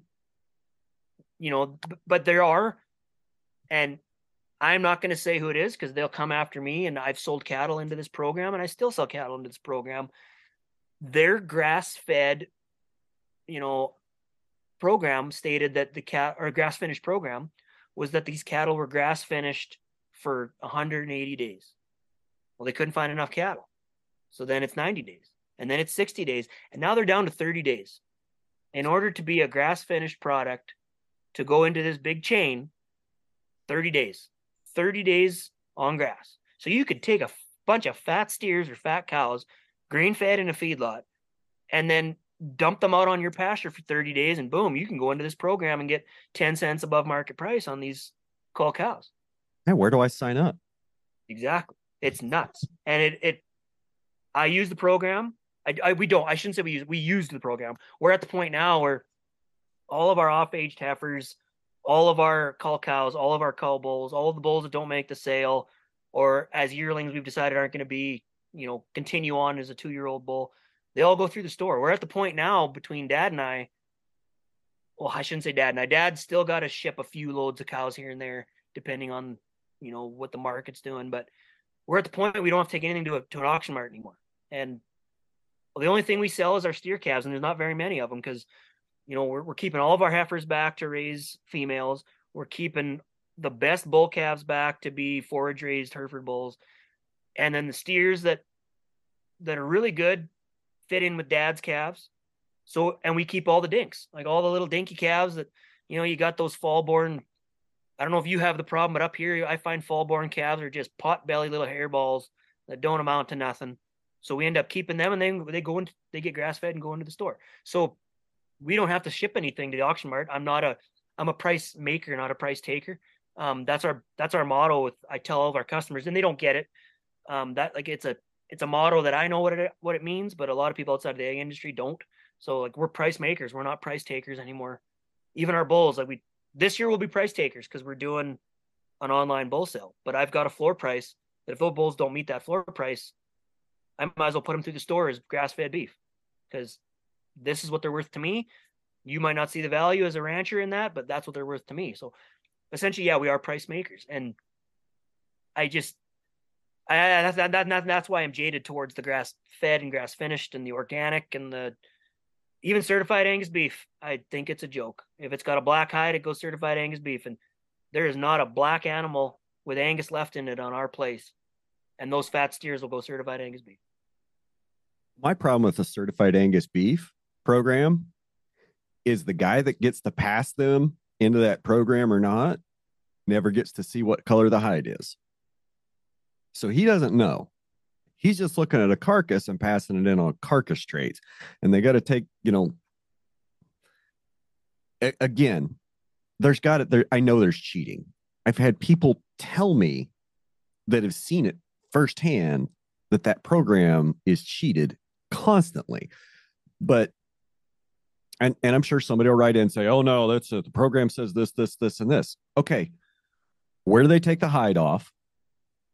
Does a record of that hide color go with that carcass to the guy that passes it into the program on the other side of the plant? I don't think so. And I don't know everything about everything. I'm actually one of the most uneducated people when it comes to the egg industry. Like I know what I know, and I know what works for us. I know what works on our ranch. I know what we do and why we do it. But I feel that coming from as a former cattle buyer and having a father who's a cattle buyer, from being in the feedlot business, running a feedlot, and seeing these different programs in different parts of the industry, it really makes you jaded if you've got any kind of moral compass. Really makes you jaded. And it's one of the reasons I didn't want to buy cattle anymore. Number one, I didn't want to sit in an auction barn all day. Yeah, some days you buy 9 loads and some days you buy 9 head. I didn't want to do that anymore. And then we kind of moved towards direct farm. Like everything Dad does now is direct farm sales. Like he goes right to your ranch, videos your calves, takes pictures of your calves, puts them on the internet sale for team auctions. I'll give them a shout out. It's a great platform. It's a great program run by great people. So Dad's a rep for team auctions. And more cattle are being direct marketed up here. I don't know about down there, but the auction marts are going the way of the dodo. But that was one of the reasons I stopped buying cattle, is just seeing what is done in this industry and going on to guys' ranches,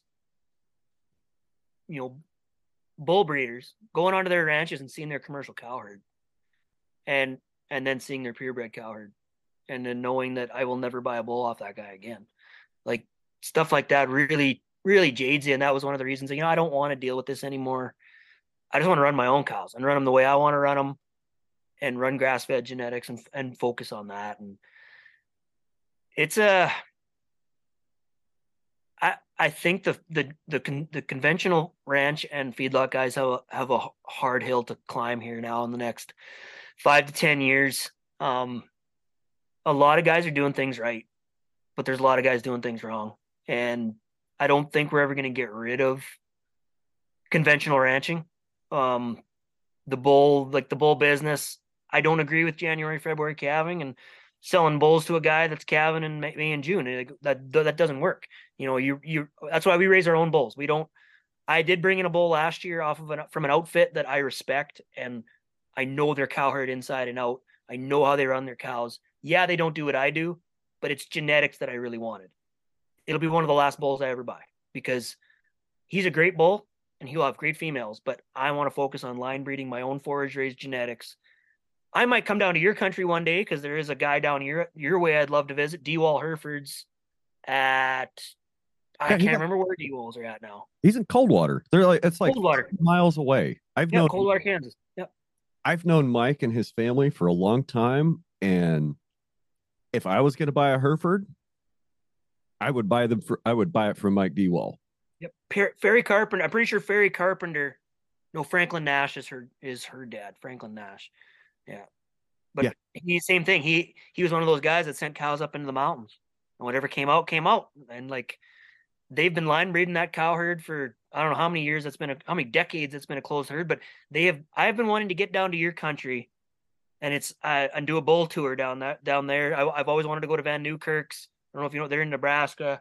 D-Wall Herefords in Kansas. There's I think it's Gunderson Herefords. I think it's Gunderson's. I've always been curious about different Hereford herds, and I've changed.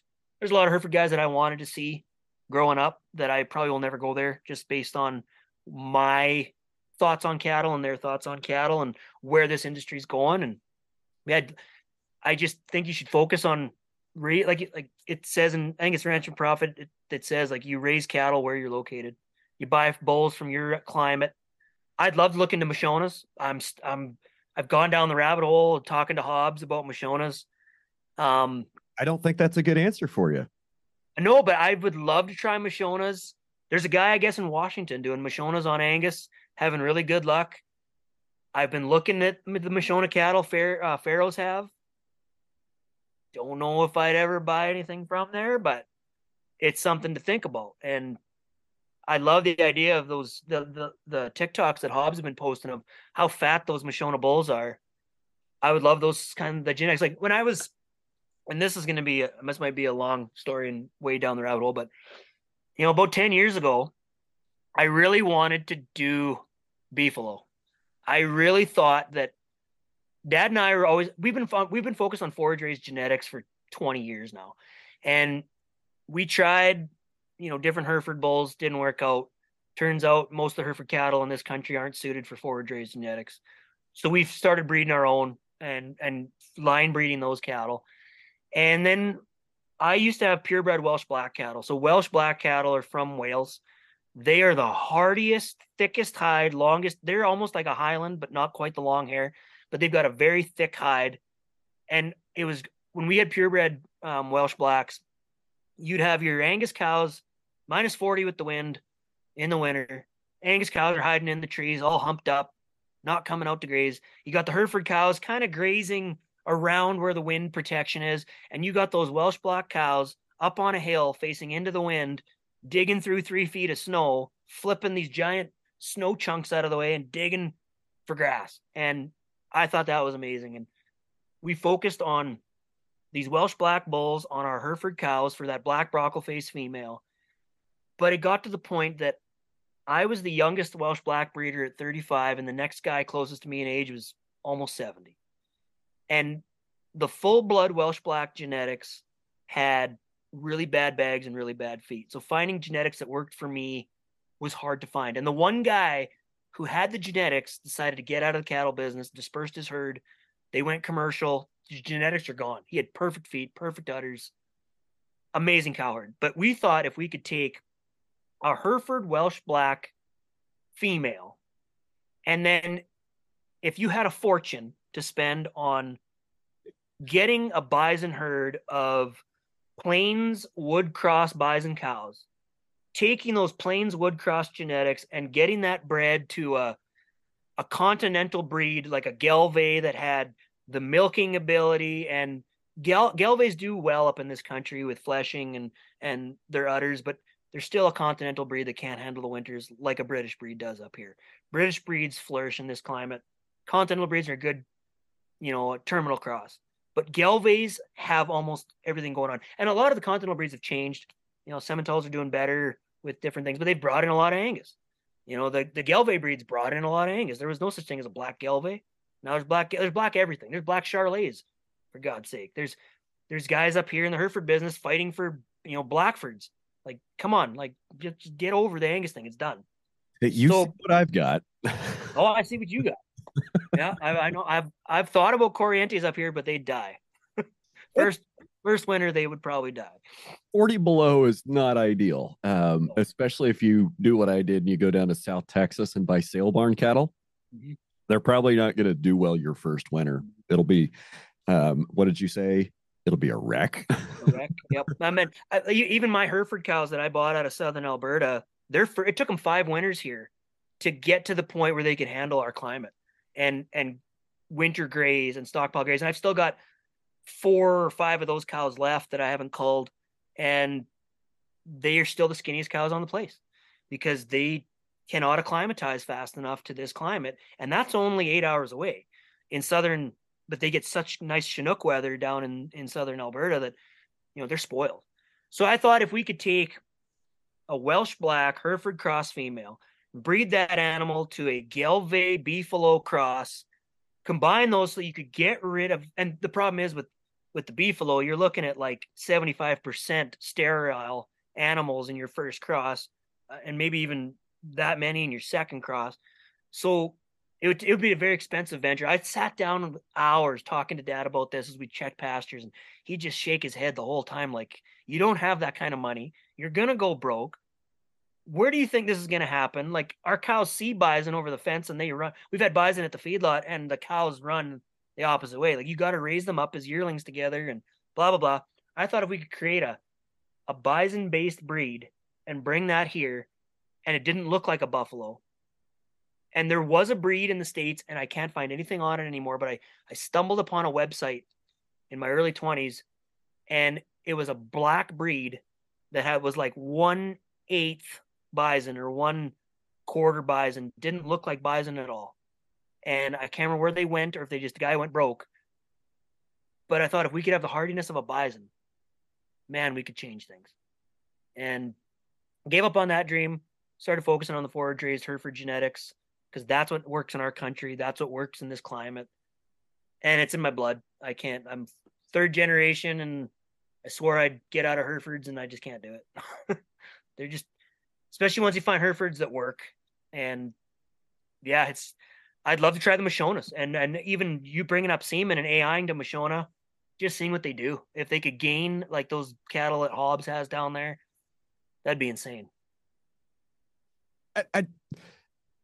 Okay. So, we talk about that you want to buy a bull from as close as you can, from as similar as an operation as you can, right? Mm-hmm. We can agree on that.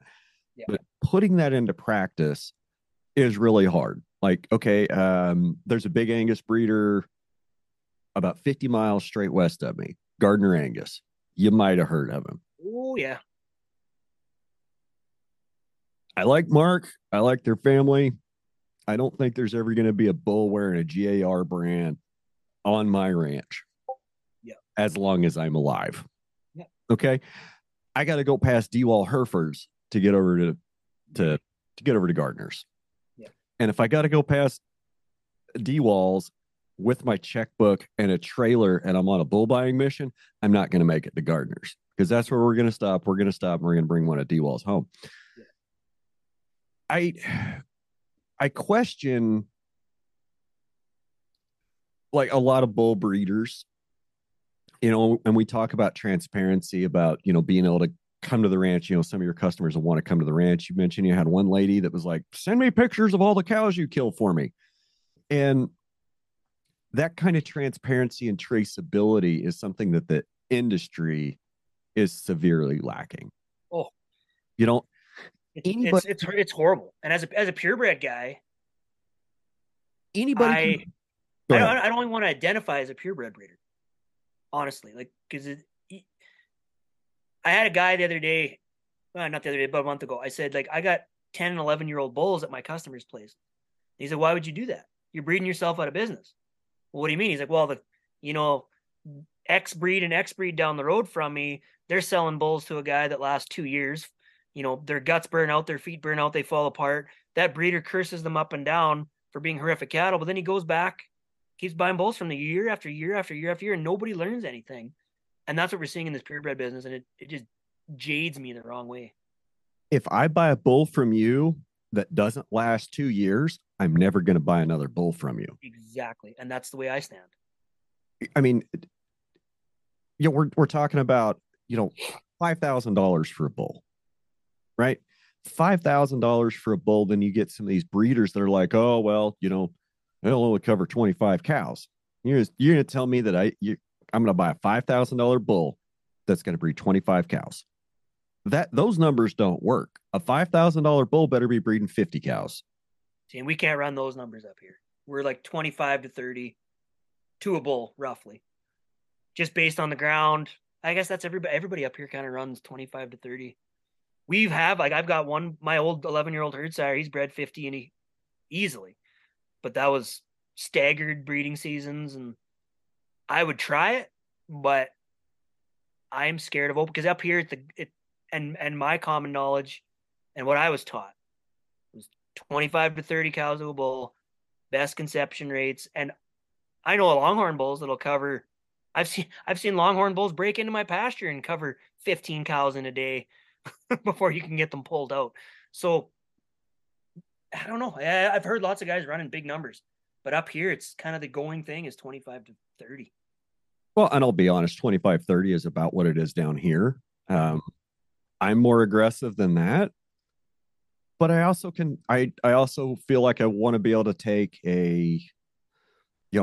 I can deal with a higher open percentage because I can just get rid of those. Like, Yeah, it's true. Trying to push and push hard because I'm not where you are yet. I don't have my whole herd genetics isn't where I want it yet. I still have years to go to build my program to get what I'm really after. Well, I'm not there yet. I'm not even close. I have a long road to hoe. Like, we're just tipping the iceberg. It's only the last year that we've really jumped down this rabbit hole of regenerative stuff, and really only the last 5 months that I've started listening to your guys' podcast, and really just like everything's just flipped on its head kind of deal. Okay. I've screwed up. I'll admit I've made a mistake. So my memory card is flashing at me, telling me we only have about 20 minutes left before it is done and going to cut off. So, I want to know about your winter feed program. I want to know about your forage cycle, how you can feed cow, I want to know your forage chain and your feeding out of cattle and how you're getting through the winter in Saskatchewan when it's 20 below zero with feet of snow on the ground. I want to know how you're not going out every day and spending a fortune feeding your cows. So let's talk about your winter feeding program, where you get to feed and how the cows get it. So we have always bought feed. Our feedlot sits on 260 acres of pasture. That is all we have. When we built that feedlot, the plan was to buy some land around us to put up silage. It never came to fruition. Land prices just going through the roof. We can't buy anything down there anymore at all. So we've always bought feed. We buy feed for our feedlot. We buy feed for our cow herd. On occasion, like this past year, like we did almost 1,600 acres of hay because we had so much grass, and we decided not to custom graze anymore.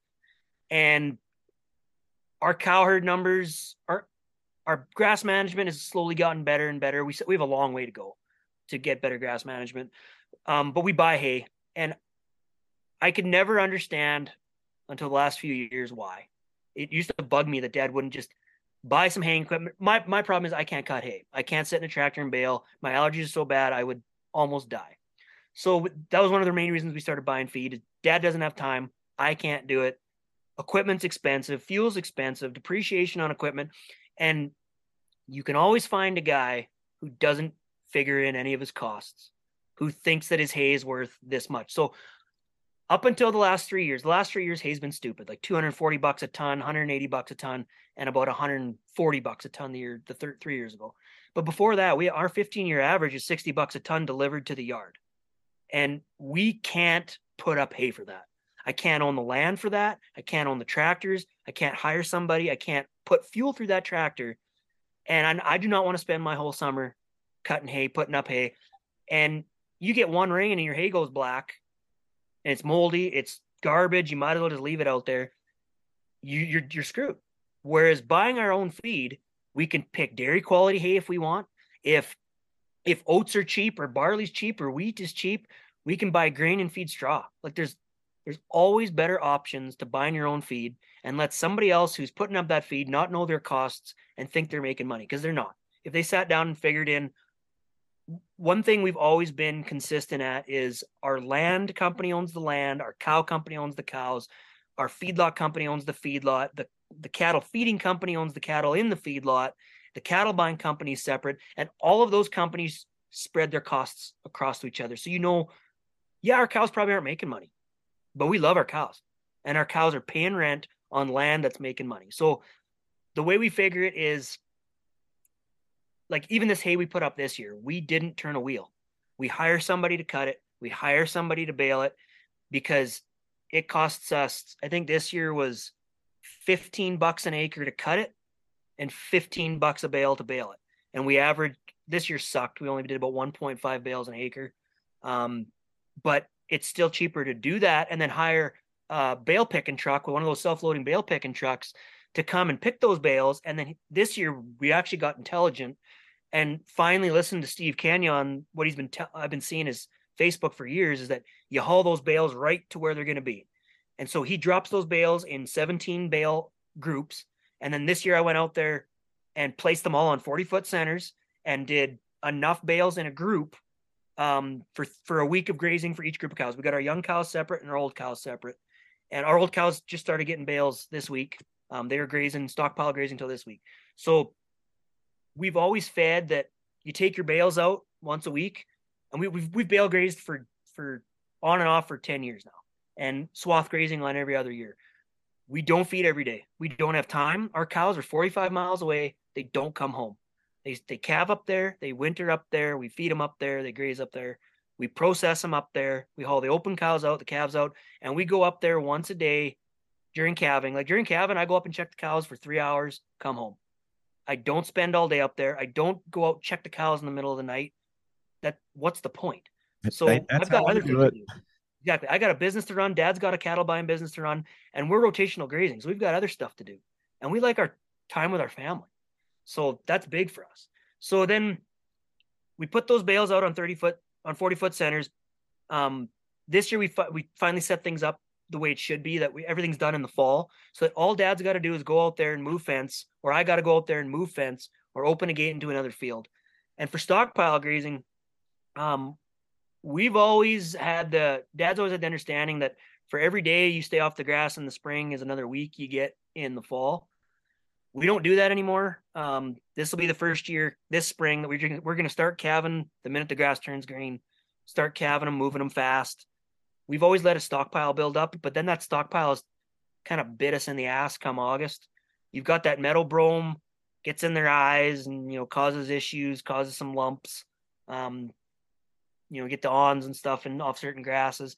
So we're going to rotate them faster this year. We're going to rotate starting May 7th, but then the previous years we start rotating the 1st of June. We rotate after kind of calvings come to a slowdown. We'll graze them through in a big group of the young cows and the old cows in two separate groups of about 250 head. And then my cows separate in a group of about 100 or so. And we'll graze them till probably first week of July. We'll do branding, break them into the herd groups, because we've got, our Hereford cows get bred South Devon. Our South Devon Hereford Cross cows get bred Simmental. We've got our purebred herds that stay, different sires and different groups get stayed separate. So we break all that up at branding time, broom them into their groups, and then they'll keep rotating through the ranch. And then calves are weaned in October, and we will put all the cows back together, and the grass that we haven't touched, or the grass that we've, it's on their 45-day rest, we'll start grazing through that. And then we have about 10% native prairie. We won't graze that till fall. We essentially use that as standing hay, and they'll go on that. Like, we just came off the native prairie now, and they'll dig through the snow for that stuff. We do a bit of swath grazing. This year, swath grazing, our germination sucked. We only had like 25% germination on crown millet and Japanese millet. The stuff that did germinate looked really good. This is our first year doing Japanese and crown millet. In the past, we usually do oats and barley with brassicas, certain clovers. Japanese millet's been in there in the past for our cover cropping. And then we'll knock all that down in swath graze, or depending on the year, if it looks like the cows are going to have lots of grazing, but we're going to need the bales, we'll bring a baler in and get somebody to bale that up for us and haul that for bale grazing. But we want to get to the point that there's a purebred Angus guy up here, Nervous Brothers Angus. They do forage raised genetics. They're putting 400 cows on bale grazing for the whole winter. And they get all their bale grazing. Like, they get every bale, access to every bale for the whole winter. And they've had really good luck. So that's where I would like to get to. I don't know how they're doing it. I want to go over there and see how they're doing it. But if it works, why not? So my cows are the test dummies this year. My purebred cows are the test dummies. We're stockpile grazing on some Ducks Unlimited land that we graze very lightly through the summer with about 25 head. And then we kick all the cows usually in there. This year we put those 50 in there.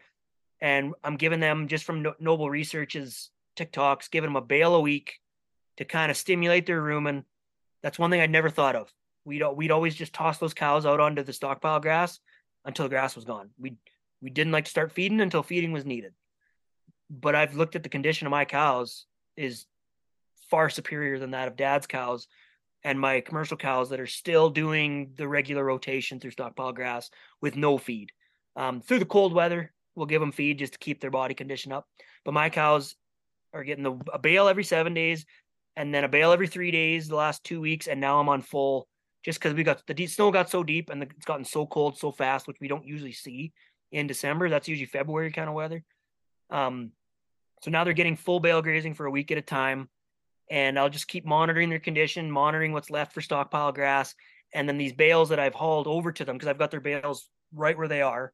So I just take them out, put them out a week at a time. I'm doing 10 days right now, actually. 10 days at a time.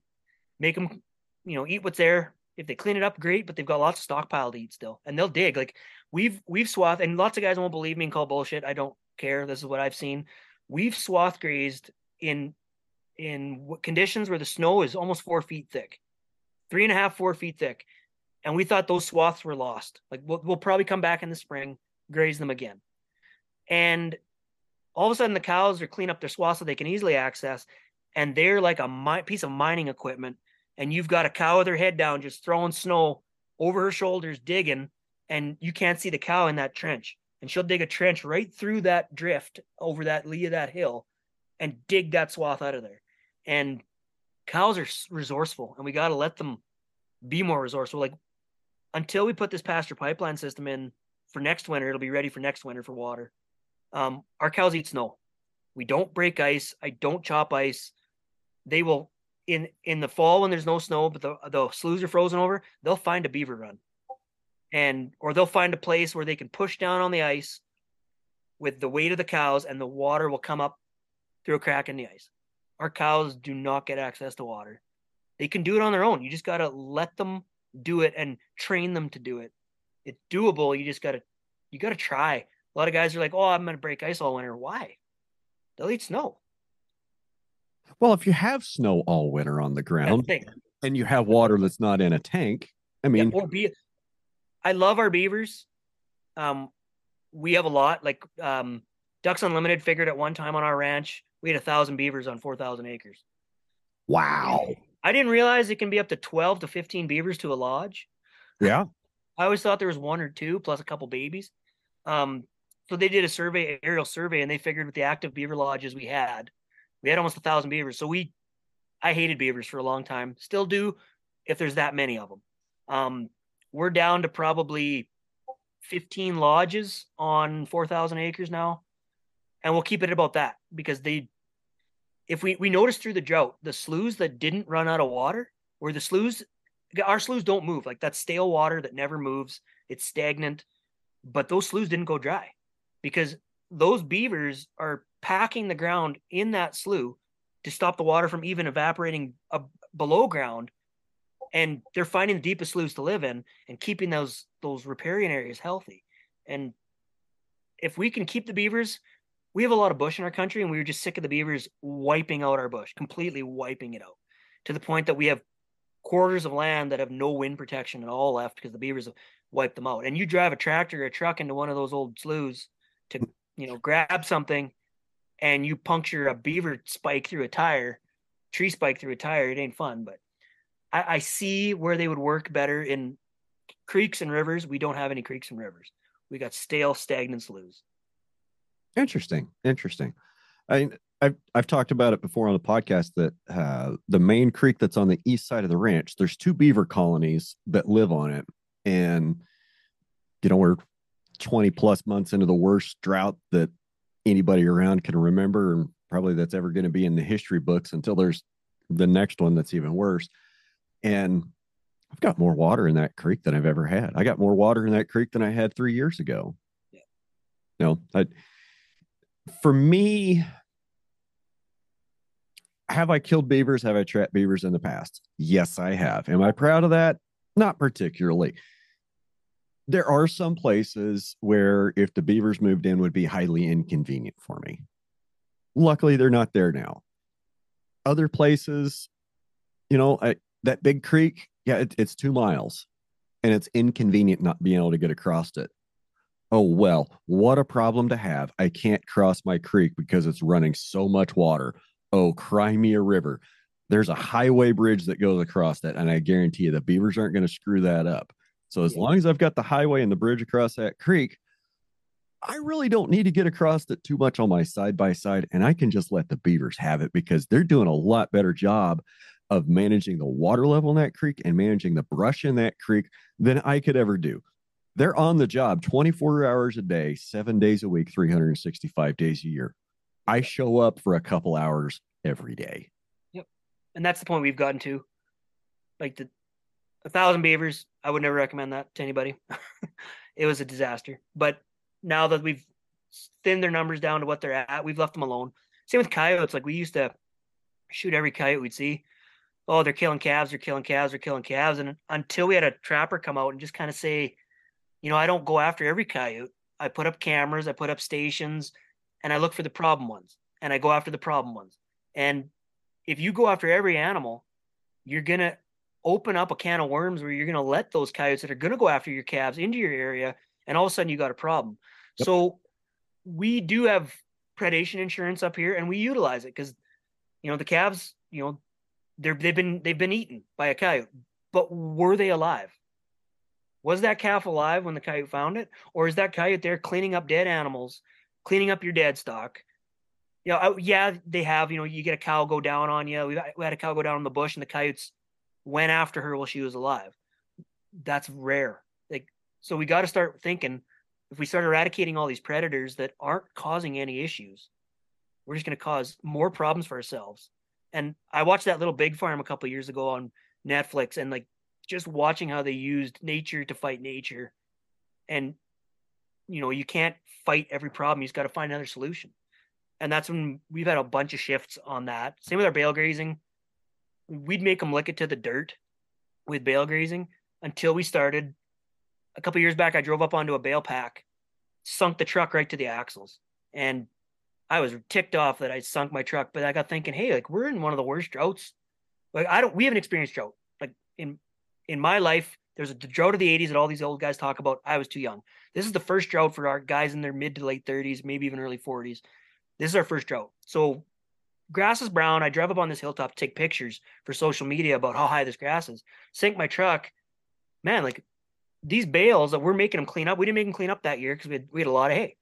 Well, now we're using all this bale pack as a sponge. So I back out, finally get out, and in my ruts, there's snow in the middle of July and tons of moisture and ice underneath that bed pack that we had always looked at, oh, it's going to kill everything. But then we started looking at where we're leaving, we're making them lick the dirt up. Yeah, we can see the results of bale grazing for 2 or 3 years. Where we left the bales, where let's say they destroyed a bale out on a field that we didn't get picked up or something, and they don't clean it up. And we'd go over there. You can see those results 7 to 10 years later. You're seeing the grasses are better. You can still see that green ring on that field after the cows go through. So we just gave up. Like, why make them clean it up and make them lose condition when we can keep that organic matter on the soil, capture moisture, use it as a sponge, especially when we were putting out the bales during the winter, you'd put those bales on the snow. This year, we'll see what they do by having the bales already on dry ground. But we've got drifts. Like, those bale rows are a porosity fence that are catching snow and catching snow and catching snow. That snow is either going to go down into the ground or be covered by hay and packed like concrete that it'll take all summer for that to evolve. I'm not worried about what's going to grow there next year because our bale grazing ground, we don't touch it till now. We give it the whole year to rest, or the whole summer, spring, and fall to rest. And the cows will go on there either for fall grazing or we'll leave it till next spring, the previous spring, so a whole year, and then we'll calve on that ground. And there's weeds, but like I see guys on TikTok posting bale grazing videos and it's dead spots. We don't have dead spots. We have no dead spots at all. By the time summer and fall roll around, all that grass is broken through that bed pack. And what that's going to do down the road for us now leaving all this organic matter behind, it's insane. Like, we look back at 2 years ago when we first started 3 years ago, we started putting out bales for a week at a time and not making them lick it to the dirt. The amount of organic matter and grass and different grasses that we've never seen because we're importing hay. So yeah, there are weeds, and Dad hates weeds. He will never agree with me on just letting the weeds have at her. And we got absinthe wormwood up here that Dad wants to hit with every chemical he can find. There's 1/4 land we haven't seeded to grass yet because he wants to kill that wormwood, that absinthe, until it's gone. And I just said, leave it. Like, let's seed it to grass and see what happens. Bale graze on it. Graze right on top of it. The cows won't eat it. They hate it.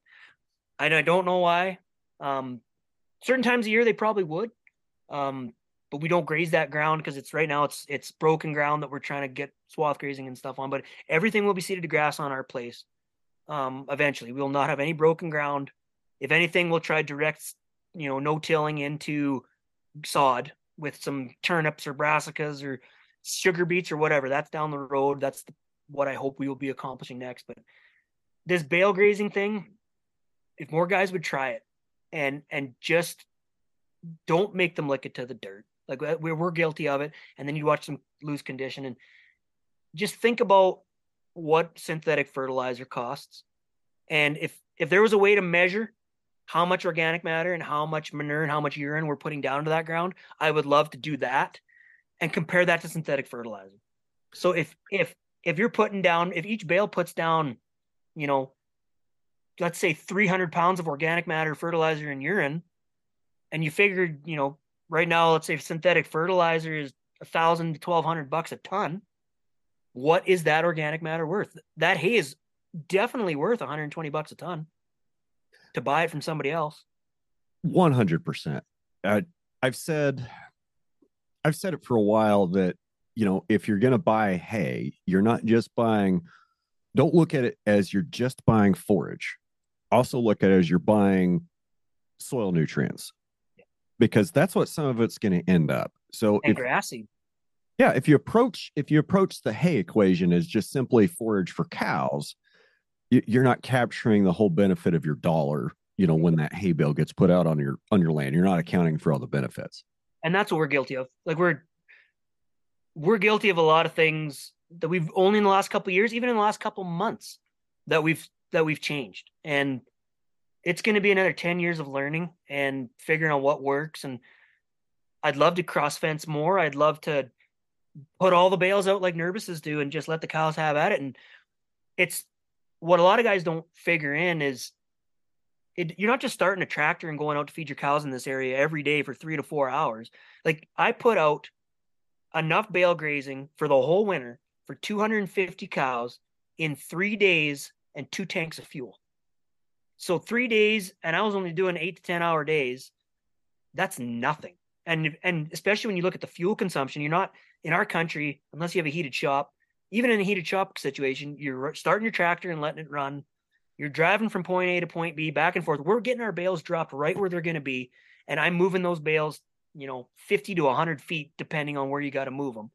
And you can place those bales where you want them, where you want the nutrients to be. If you want to graze hilltops, put them on the hilltops. If your hilltops are lacking grass and lacking nutrients, put them on your hilltops. If you want to stay out of your riparian areas, keep them out of your riparian areas. You have that option. And guys on TikTok will fight you all the time about, feeding with a TMR, feeding with a bale shredder, feeding with a rolling the bales out. That's better. It's not. And if you would just try it 1 year.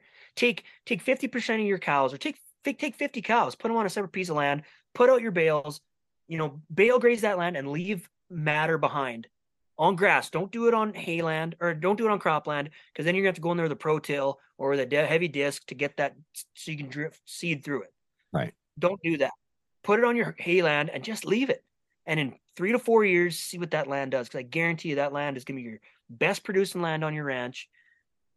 We don't use synthetic fertilizer for ourselves, even when we seed our cover crops usually, and our swath grazing stuff. But there's guys who they pound synthetic fertilizer onto their hayland around here because that gets better. Like $1,200 a ton fertilizer is not making you money.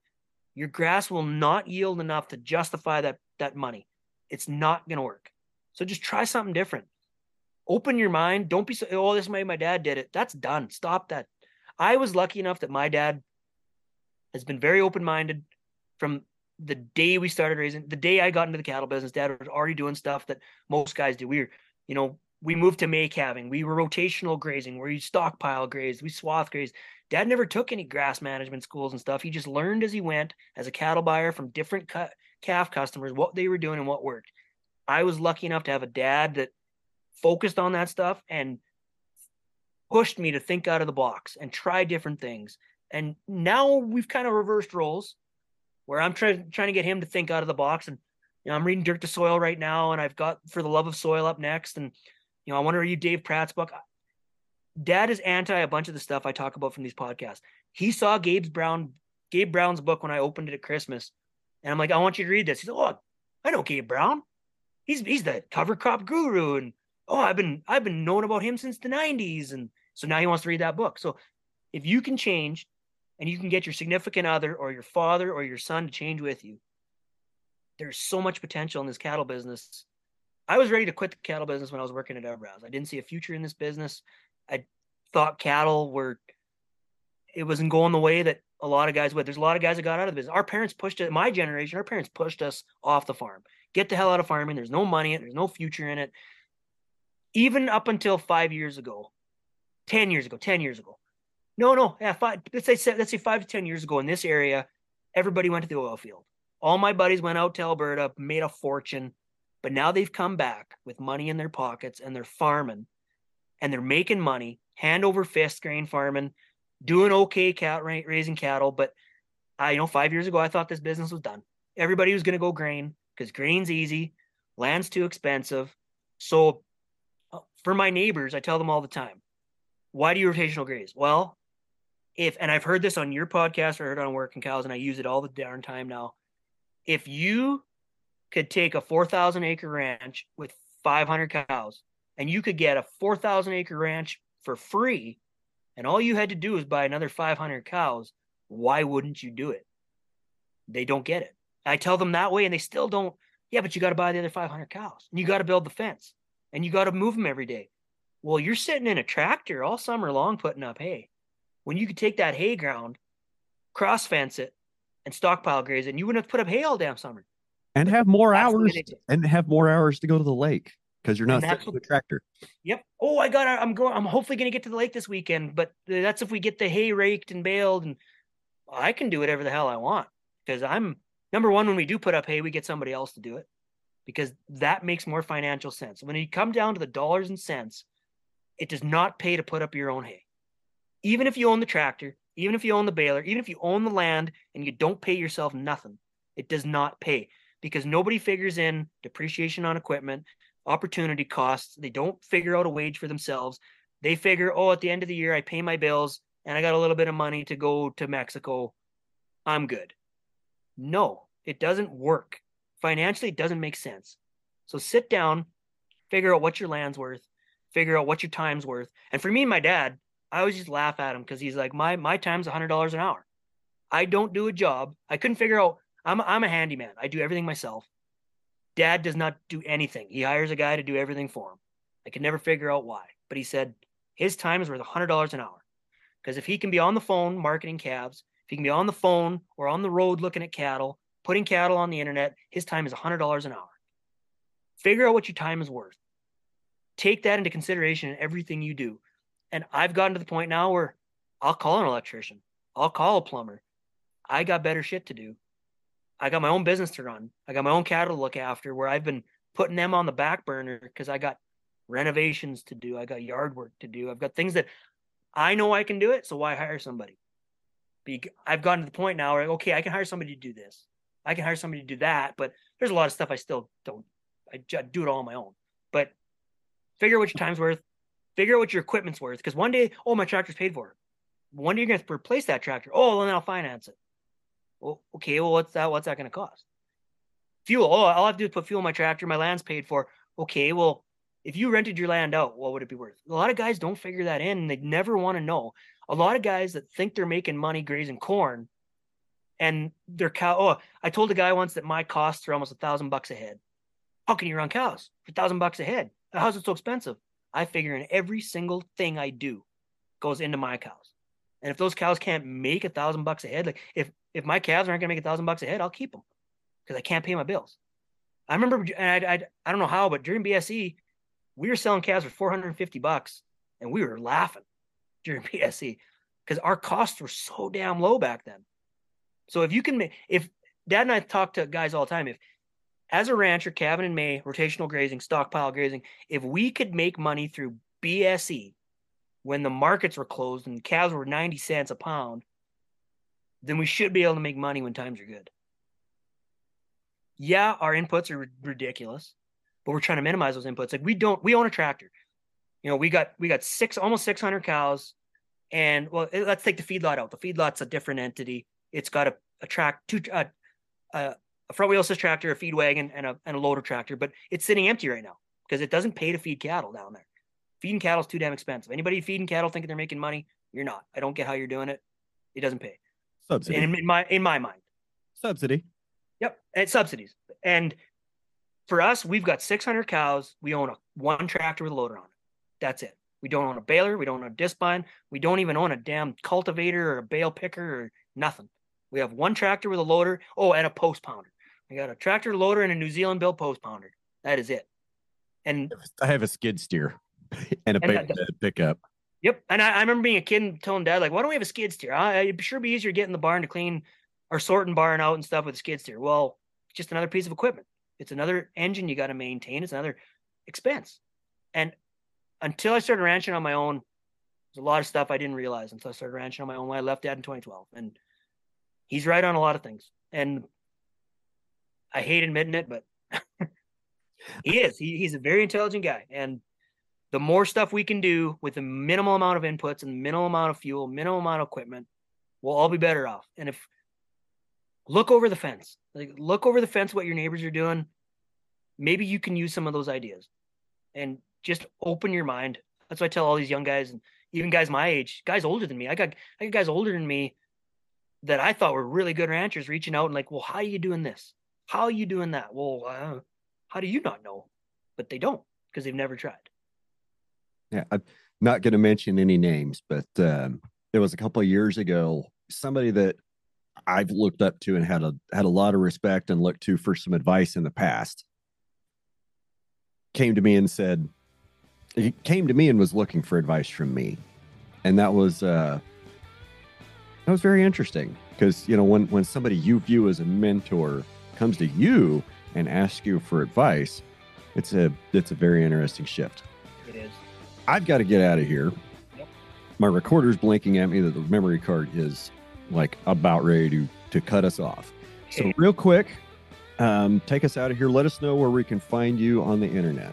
Okay, so for forage raised horned Hereford bulls, Karzan Land and Livestock on Facebook. My personal Instagram and where I post most of my bull and family stuff is Karzan Grass Fed on Instagram.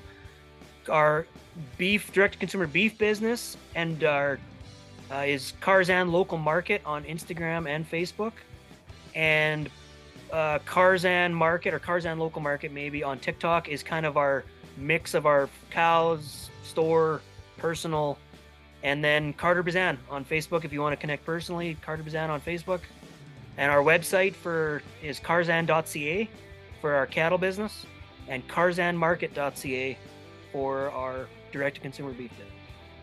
Okay. I'll try to make sure I have all those in the show notes, bud. Sounds good. All right. Well, I guess try to stay warm up there, and I'm going to go put on my cold clothes and go take care of my cows today.